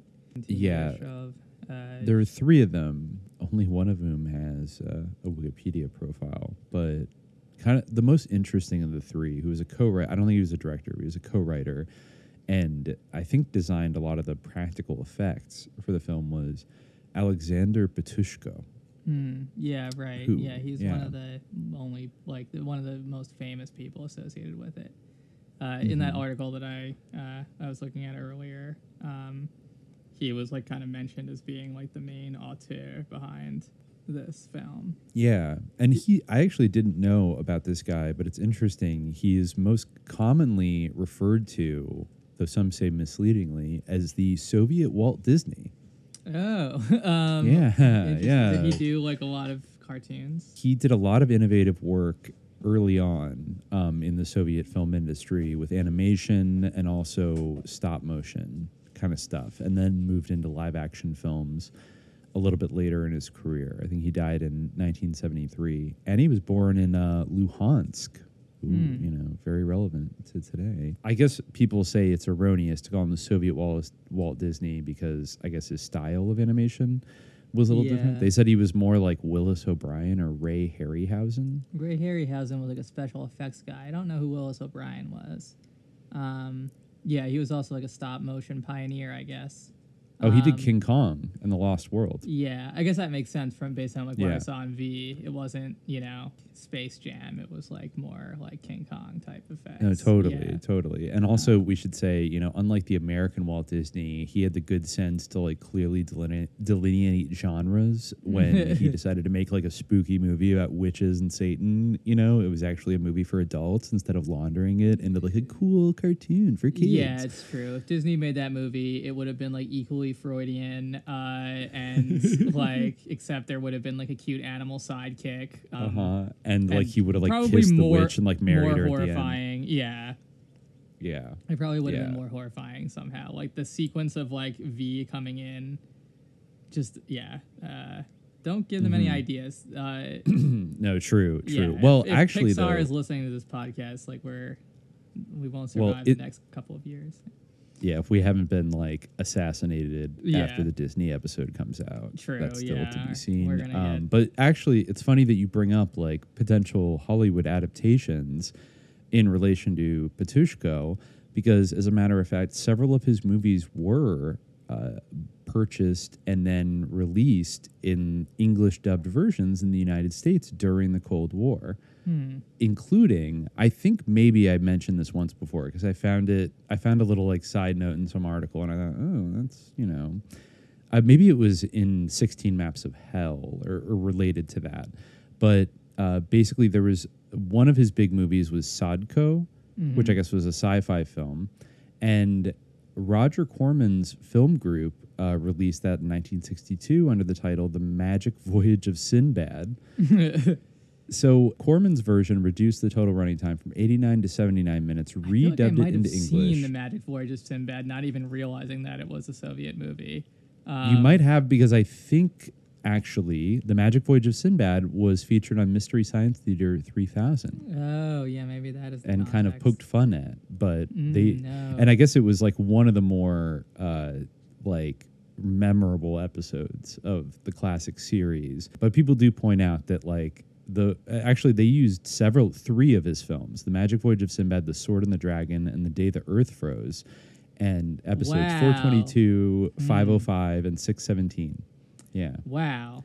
They slandered his name, even though Kevin Mercy, the voice of Tom Servo, professed a love for the breathtaking visceral style of Petrushko's films. Well, exactly. But then, so basically, like they were making fun of the American re-edited and redubbed versions, which were a lot shittier. And also, I remember where I read this, because here's the other little factoid that's interesting. So for The Magic Voyage of Sinbad, aka Sadko, the script adapter that Roger Corman hired for this version of the film was a young Francis Ford Coppola. Yeah. So, and I remember reading an article because that was one of Francis Ford Coppola's like early jobs, was to edit. I don't know if he did any other Soviet sci-fi movies, but this is one he definitely did do. And that article mentioned that part of his job was to rewrite for the dubbing like certain dialogue that hinted too much at like class struggle or like quote unquote Soviet propaganda themes. And stuff like that. So they managed to like he had to go in and erase all of it for like the American version and just make it more of a generic sci-fi movie. So, you know, they say, you know, art and ideology are totally separate. Yeah. I don't think so. No, yeah. I see you, want Corman. a political movie. Yeah. Yeah, it'd be interesting to know like what the process by which Roger Corman like got the rights to those Soviet movies, and just I don't know, Roger Corman's so interesting in general, and potentially I mean like kind of trained every big like new Hollywood director essentially. So this guy, I mean, he was a very big deal in the Soviet Union, and once again, like I guess they did have art that was groundbreaking and interesting, and it wasn't all just like it was all horribly censored. Yeah, it was literally every single movie was about how great Stalin was. Yeah, and there's nothing interesting, nothing enjoyable. It was all hell, and they all just had to wait in a bread line, and they didn't have time to see a movie anyway. So that's true. Really yeah, exactly. The other thing I thought was kind of interesting to bring up is I found an academic article from the 1950s about the Soviet interpretation of Gogol by Robert L. Strong Jr. It kind of goes. I mean, this would be early. I'm, like just hearing from 1955, I'm like leery going into like a American Sovietologist from the 50s. But yeah, I am curious what he has to say. I was very curious to see what he had to say. It's sort of like not that bad necessarily, but you know, he's writing it in a kind of liminal period because this is a couple years after Stalin died, but before Khrushchev's lying secret speech in 1956 got out.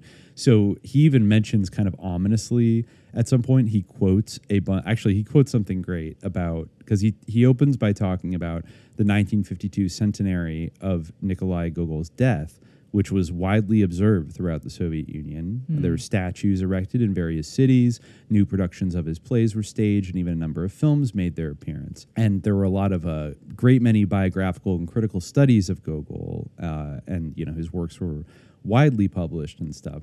So he mentions a kind of an interesting anecdote of there was a huge meeting at the Bolshoi Theater, March 4th, 1952, for the anniversary. Wow. You know, with a huge like Gogol portrait, like, you know, like on stage and stuff.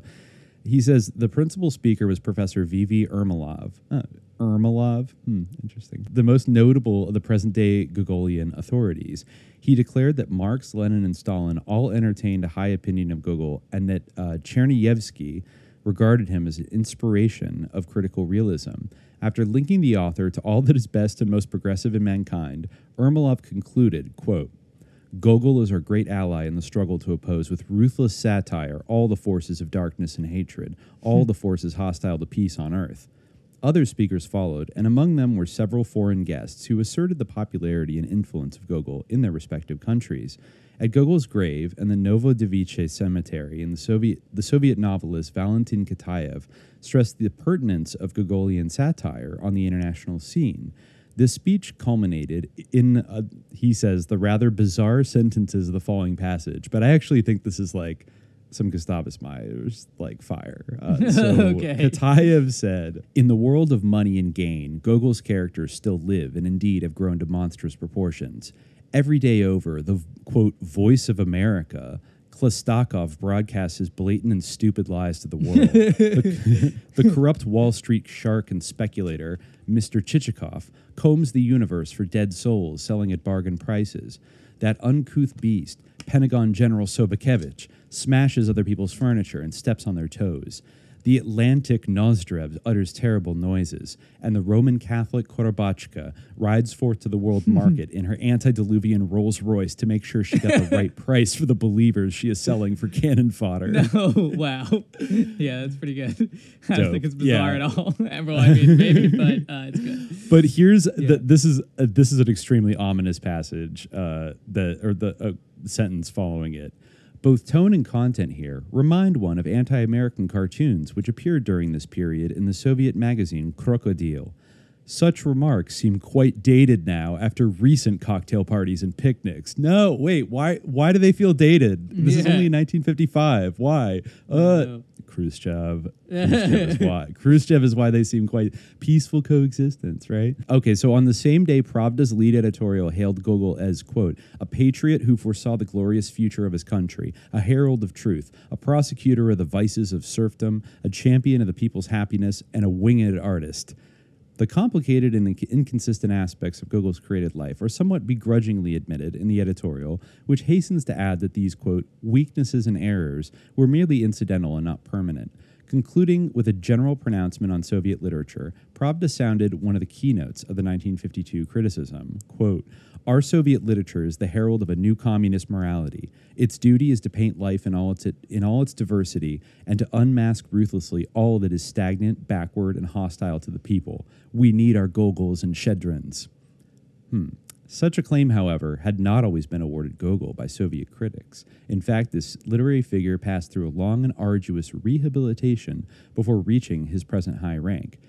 And so he goes on to talk about like the journey that Gogol took basically through the early years of the Soviet Union and how like different, intellectuals and literary critics and party people kind of couched him, and all the stuff that we basically talked about earlier with like Belinsky's letter, like denouncing him as like a simping reactionary dumb, like in that letter where Belinsky sounds much more like the harbinger of the Soviet age than the way he makes Gogol sound. Yes. I mean, especially as like an advocate of Marx, or, someone who advocated Marxism. Although I guess like he kind of drifted between like a bunch of different varieties of socialism throughout his career. Like I think he was into Saint-Simonism before that, and like French utopian socialism. I think on the whole, he was more of an advocate of like that type of utopian socialism than the more conventional Marxism. I mean, it's kind of like it's fucked up that in a way that he wrote that letter. Like, I'm trying to find I'm trying to find Gogol's reply because I am curious like how he responded. Like, I mean, I like if they were truly friends, like that's really something. Like, I mean, I guess to say, I mean, he seems like he was very affected by that book. Yeah. I mean, this is actually a little while you're looking that up, just a little fun fact about that letter. Apparently, like after it was published, they had a bunch of meetings, and a young Fyodor Dostoevsky read the letter publicly, like in support of Belinsky. And I believe that a bunch of them were arrested as a result of reading that letter. Wow. And that led to Dostoevsky being exiled to Siberia and also almost executed, but then like a mock execution, and they sent him off to Siberia. Remember, we went to Omsk years ago on the Trans-Siberian, and that was one of the only few things I think we were too lazy to go visit where Dostoevsky lived, but I think it's like a little museum, and like that's kind of the main thing about Omsk, because like, Dostoevsky got sent there. So like that was why I was reading the Belinsky letter.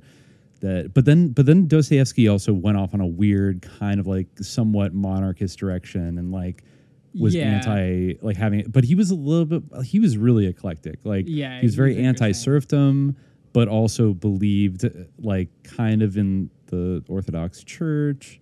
And didn't believe in a constitution. All these people were weird, for sure. Yes, they really were. Dostoevsky is like a whole other like can of worms. But he was definitely a weirdo, and he had like some very strange ideas that definitely evolved over, or maybe I'm wrong, maybe I'm just like repeating bromides where like I've learned at least that there's like a different sort of perspective on Gogol, where some will say like, oh, he changed, but like others will say that actually his correspondence like confirms that he kind of was always like that, and he just like thought it was his like Orthodox Christian duty to critique the flaws of society. But when it is a really interesting question, because it, I mean, I think as a lot of these Soviet critics made great pains to like do, they wanted to like kind of emphasize the good in Gogol and like the positive aspects of his legacy. So it's an interesting question with artists, especially in today's age where there is a kind of ambient feeling of an artist has to represent the right values in their work. You know, like that's become very, maybe it's turning again now, but I feel like definitely in Hollywood over the last like 5 years or so, there's been a push towards maybe slightly more didactic, kind of moralistic, like wearing its political values on its sleeve kind of approaches to art and storytelling. I mean, I think you see it in the art world as well, and probably to some extent like in music. And at the same time, like, I mean, just as I could point out probably a bunch of examples of people having a quote correct political ideology producing totally stagnant, shitty art that doesn't resonate. In a weird way, sometimes you could like observe the flip side of maybe like a creator creates something that taps into certain truths, but their actual politics are kind of like insane and all over the place, and yeah, like I think sometimes that's definitely like fucked true. up. I mean, I think that very few people can like, the domain of politics is like so vexed and like fraught and like amorphous, and like I don't even like really know like what is politics. You know what I mean? Like it's kind of like everything. True. It's just about like participation in society. To have like a theory of politics like that, you know, addresses itself to like the exigencies of the time in like a truly systematic way, like is so like difficult. And like I wouldn't, you know, I think we talked about on the show like in the past, like I would not put myself in the position of someone who has like, you know, political solutions. Like I would not want to be like a politician or whatever, like except insofar as like everything that you do in the public sphere is political, I guess. But sure, like I mean, yeah, it's but also like as an artist, like what is the responsibility? Yeah, of an exactly. Artist? It's like it's weird, like to have like a truly systematic political theory that like makes sense. Like it's very hard, especially if you are like an artist or like maybe you like excel or produce like transcendent work in some area. I mean, I feel like that is true of like I mean, Gogol's an extreme example where like he wrote things that are like really great in one field, but then like, you know, maybe his politics. But you know, I think that like again, like he had a certain like artistic intuition that like maybe like the bare like sort of skeleton of what he was saying like seems crazy, but I also feel like, you know, and I feel that way about a bunch of people who like, you know, maybe the program in like its bones like is like weird, or like I think that like it's impractical, but it's like, you know, like it gets at something. I mean, ultimately, I feel like despite what Gogol might have said, like one person,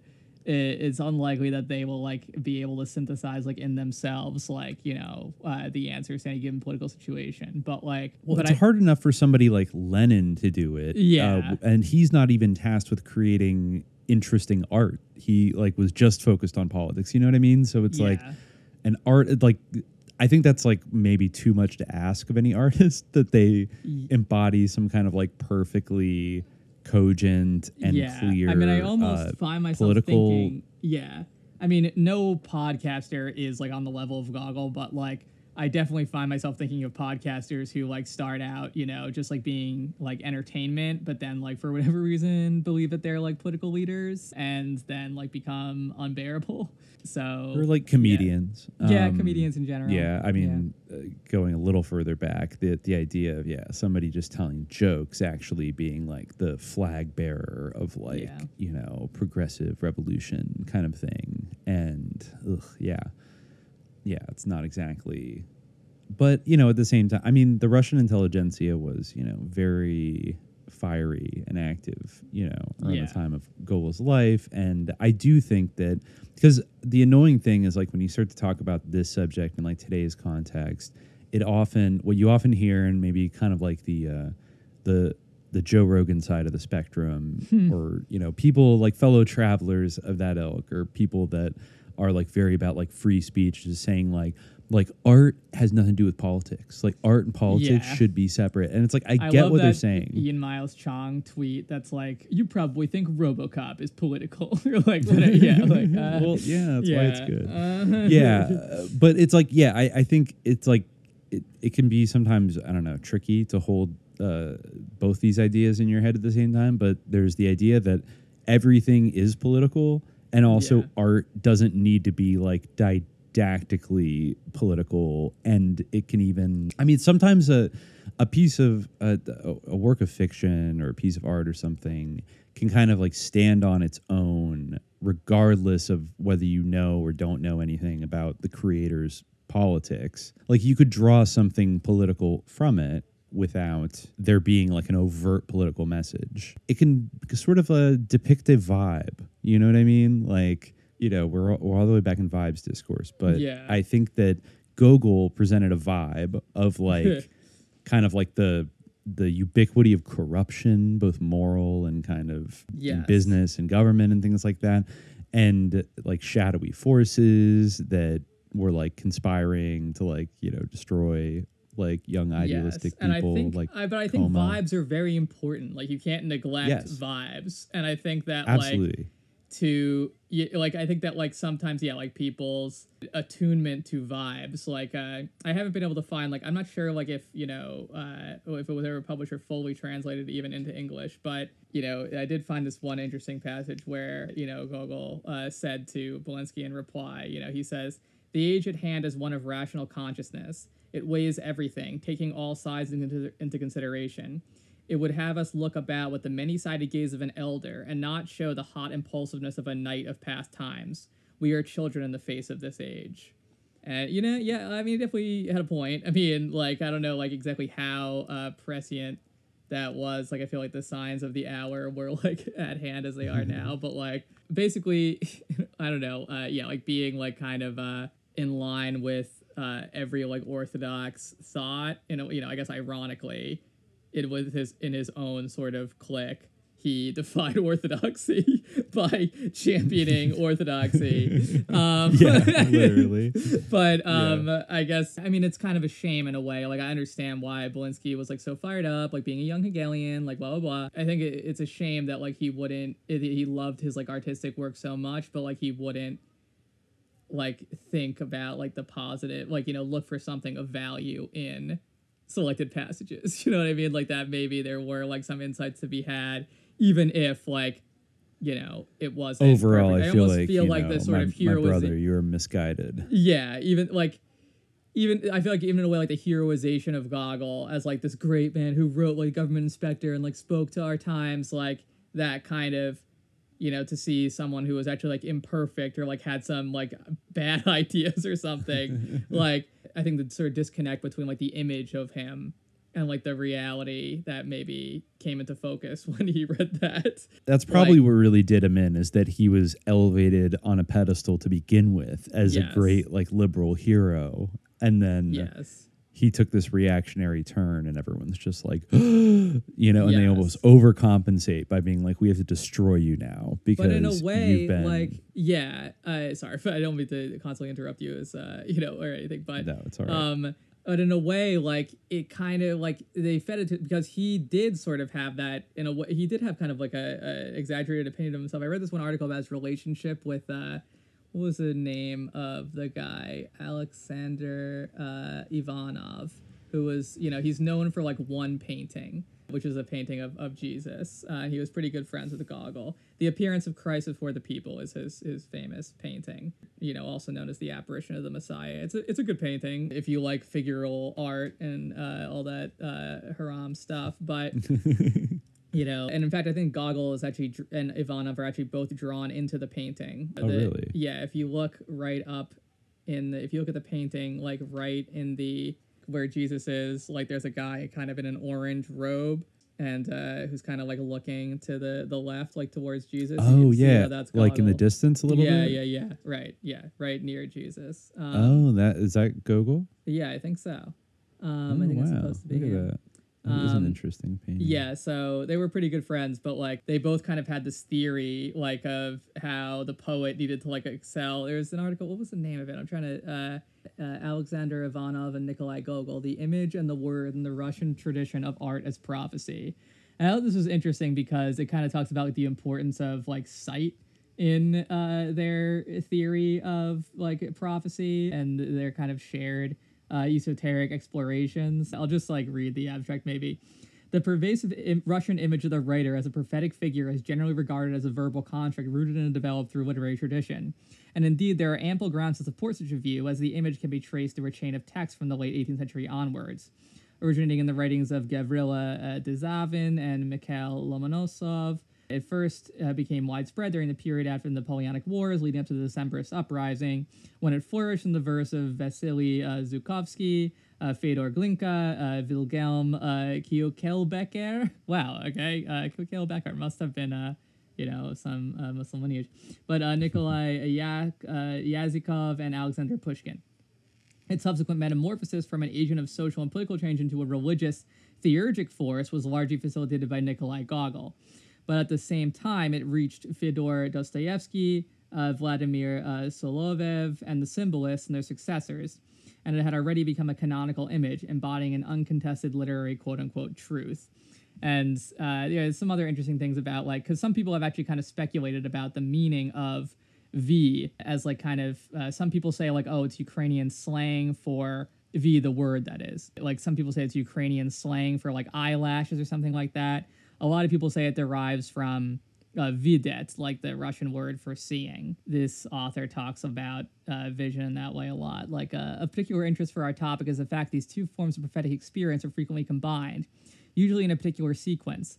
The prophetic vision is commonly followed by a verbal message. Indeed, the act of seeing is often presented as a preliminary stage, preparing the prophet to hear the voice of God. It is only after Jacob has seen the vision of a ladder connecting heaven and earth that he hears God speaking to him in his dream. Joseph first has two vivid dreams. His brother sheaves bow down to his sheaf, the sun, moon, and 11 stars all bow down to him, and then gives a verbal interpretation of what he has seen. When Moses first sees the burning bush, he says, "I will turn aside now and see this great sight, why the bush is not burnt." The narrative continues, and when the Lord saw that he turned, vayar, I guess in Hebrew, and he turned aside to see, God called out unto him into the midst of the bush and said, "Moses, Moses," and he said, "Here am I." In this last example, the emphasis is placed by the prophet on the purposeful act of seeing, while awake, not dreaming, as in the cases of Jacob and Joseph, that appears to be a necessary prelude to the direct verbal communication that follows from God. So, talks about this a fair amount. There's many echoes of this idea in Russian verse, like, the echoes of Isaiah in Pushkin's Prorok, or the prophet. Yeah, I found like the verb to see and the analysis of it here, like in the idea of prophecy, like in the biblical tradition, to be interesting. He says the examples, if this is in fact a man and not a woman. Yeah, Pamela Davidson, so it is a she, sorry. So she says, these examples all appear to suggest the primacy of the visual element over the verbal with regard to the initiation of the prophetic state.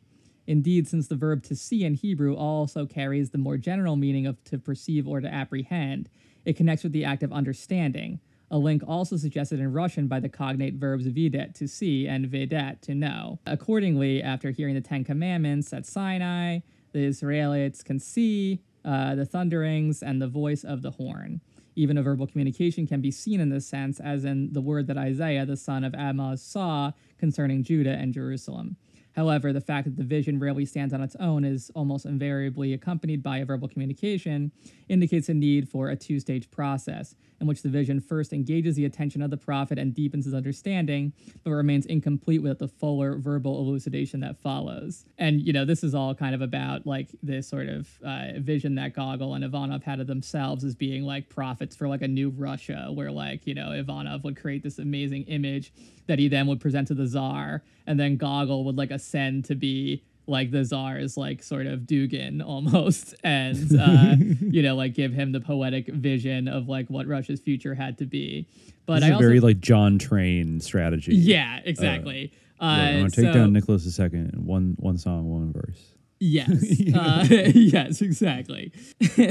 But so they were kind of like caught up in this idea, and Gogol, he wrote some like crazy letters where he's pretty mean to Ivanov and basically says like the reason why your painting's going so slowly is because you're not Christian enough and things like that. So he was in a way caught up in this, but I almost feel like the praise that he got from those liberal circles, I think sort of stoked that in him, because he was put in this position, and like, I get it in a way, like, you don't want to just, like, tear people down and, like, keep entertaining that, like, giving them what, like, that almost, it makes you suspicious of your own work that it's popular almost, No, like, it is interesting that, that spiritual advisor he had was able to play upon a kind of concept of like Christian guilt to make him feel bad for having written satires. Yeah. Like basically satirizing the state and all these institutions. He made him feel like it was sinful, like he was just filling the world with negativity. I could see that both as maybe some kind of like psyop to like neutralize Gogol, but also maybe kind of a general thing, like an interesting tension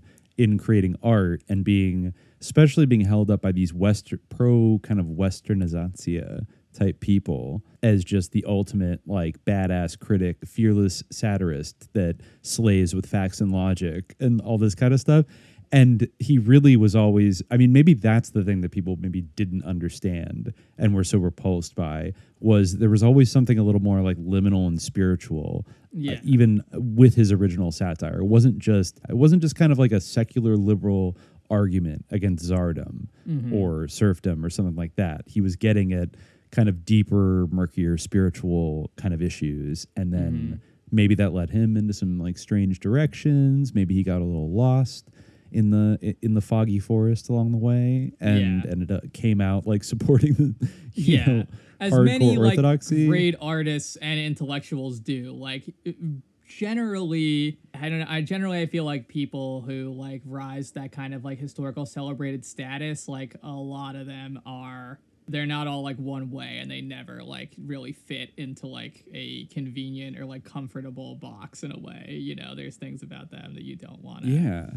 I think they also go through phases. They're kind of, you know, they're like identity ramblers. Like they bounce to like different things. I mean, yeah, look at somebody like Bob Dylan, who we talked about recently, and like how he recoiled from being like a political like voice of a generation person, and then kind of went through the 70s and then was like, I'm a born again Christian, and then like, wait a minute, no, I reconverted to Judaism, I'm a Zionist now, and then and then when he's like 70 years old is like, they killed Jack Kennedy, and you're just like, what? Now he's like a JFK pilled conspiracy theorist, like leftist again. Like you just can't. Like, I mean, without giving them all too much credit, I would say if you're going to give any sector of society or like occupation like a little bit of leeway to like say some dumb shit or get it wrong, like artists are probably, it kind of comes to the territory a little and bit. The thing is, like, people, like, all people go through phases in a way, but I feel like everyone gets things wrong. It's just a matter is like of whether you're getting everything wrong at the same time as like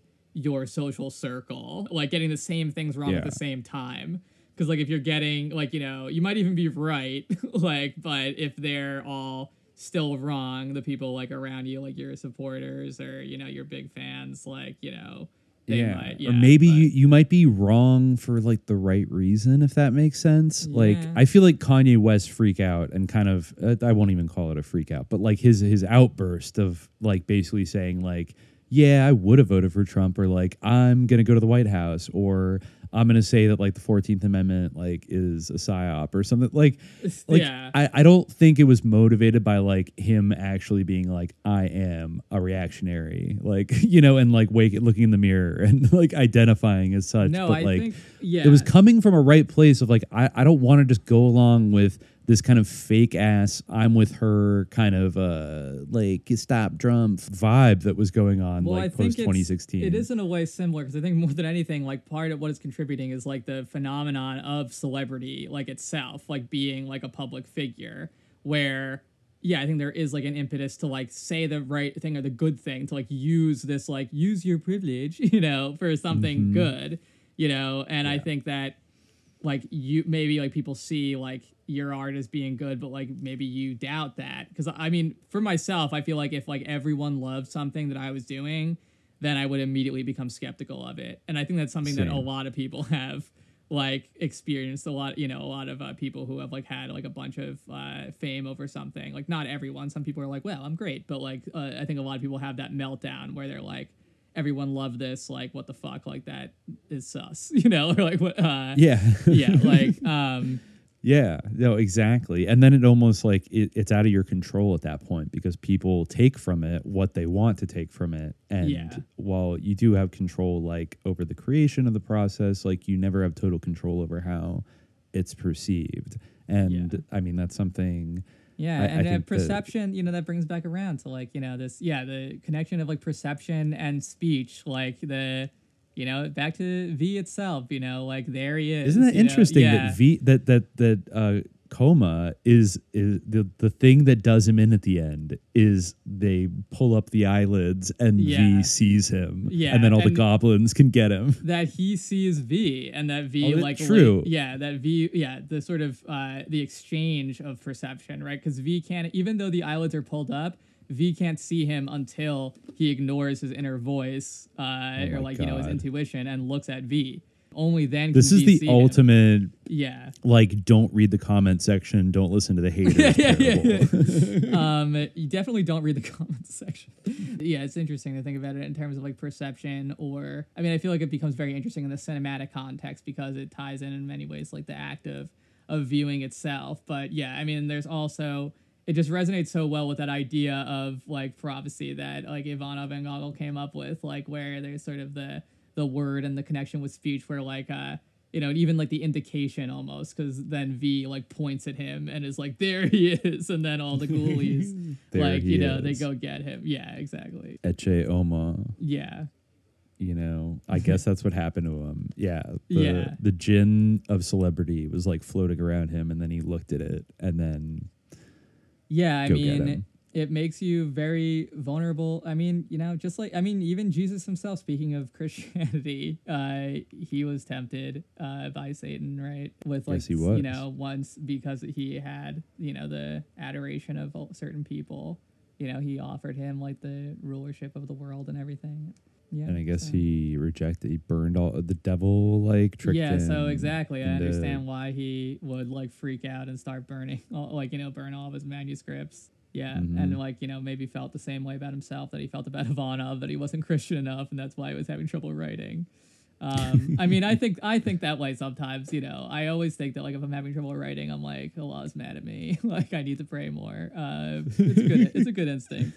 I'm sure it's been, I'm sure a lot of people lean on that. You got to do what you got to do also to get in the mood to write. Hopefully I won't decide that like any of my dissertation is shaitanic and have to burn some of it because, gotta get that in. But,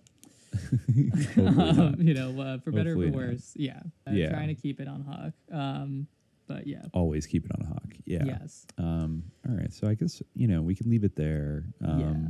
There's some books I didn't get to read about, like that I found about censorship in Soviet cinema that kind of try to take a more nuanced approach, because it is interesting. Yeah. The last thing I'll say is that I'm like so bummed out in a way that this is the only Soviet horror movie, because I feel like there is a lot of untapped potential there to basically like, because you could have a kind of Marxistly woke horror genre, I think, that could tap in, not to say that they didn't kind of somewhat get into it in other genres like sci-fi and things like that, but I think that they sort of like conceded the territory of the horror genre to like the Europeans, the Americans, the Japanese, etc. It's like everywhere, to the capitalist world, basically.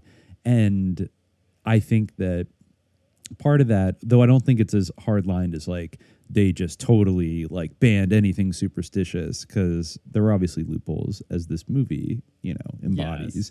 But I think that if they had been, I don't know, if people had been a little more into or tapped into the idea of like portraying kind of like capitalism as like a shaitanic force or a supernatural force or something like that, like dealing in those kind of metaphors, or like imperialism kind of being like a kind of supernatural force. I've mentioned this movie before, but another much later Soviet film, I think that might even been on like the cusp of the collapse of the Soviet Union, is the movie like Musulman. It's like just called like Muslim. Yeah. And there's like an amazing surreal like shaitanic pig like representing capitalism that like appears at one point in that movie. It's like amazing, but a very similar like kind of like horrifying surreal vibe to V. Yeah, because just as proselytizing to those peasant villagers and needing like a big portrait of Stalin to like carry around, like I think for the general world audience, especially in capitalist countries,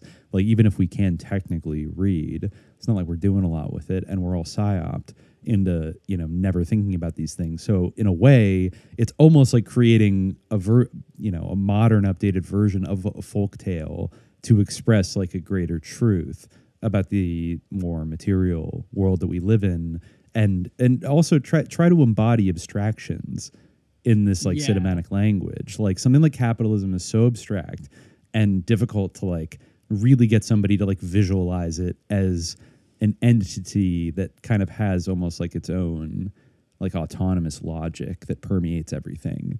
It's really, you can get into it if you read enough, Marx et al. But, a picture is worth 1,000 words, isn't it?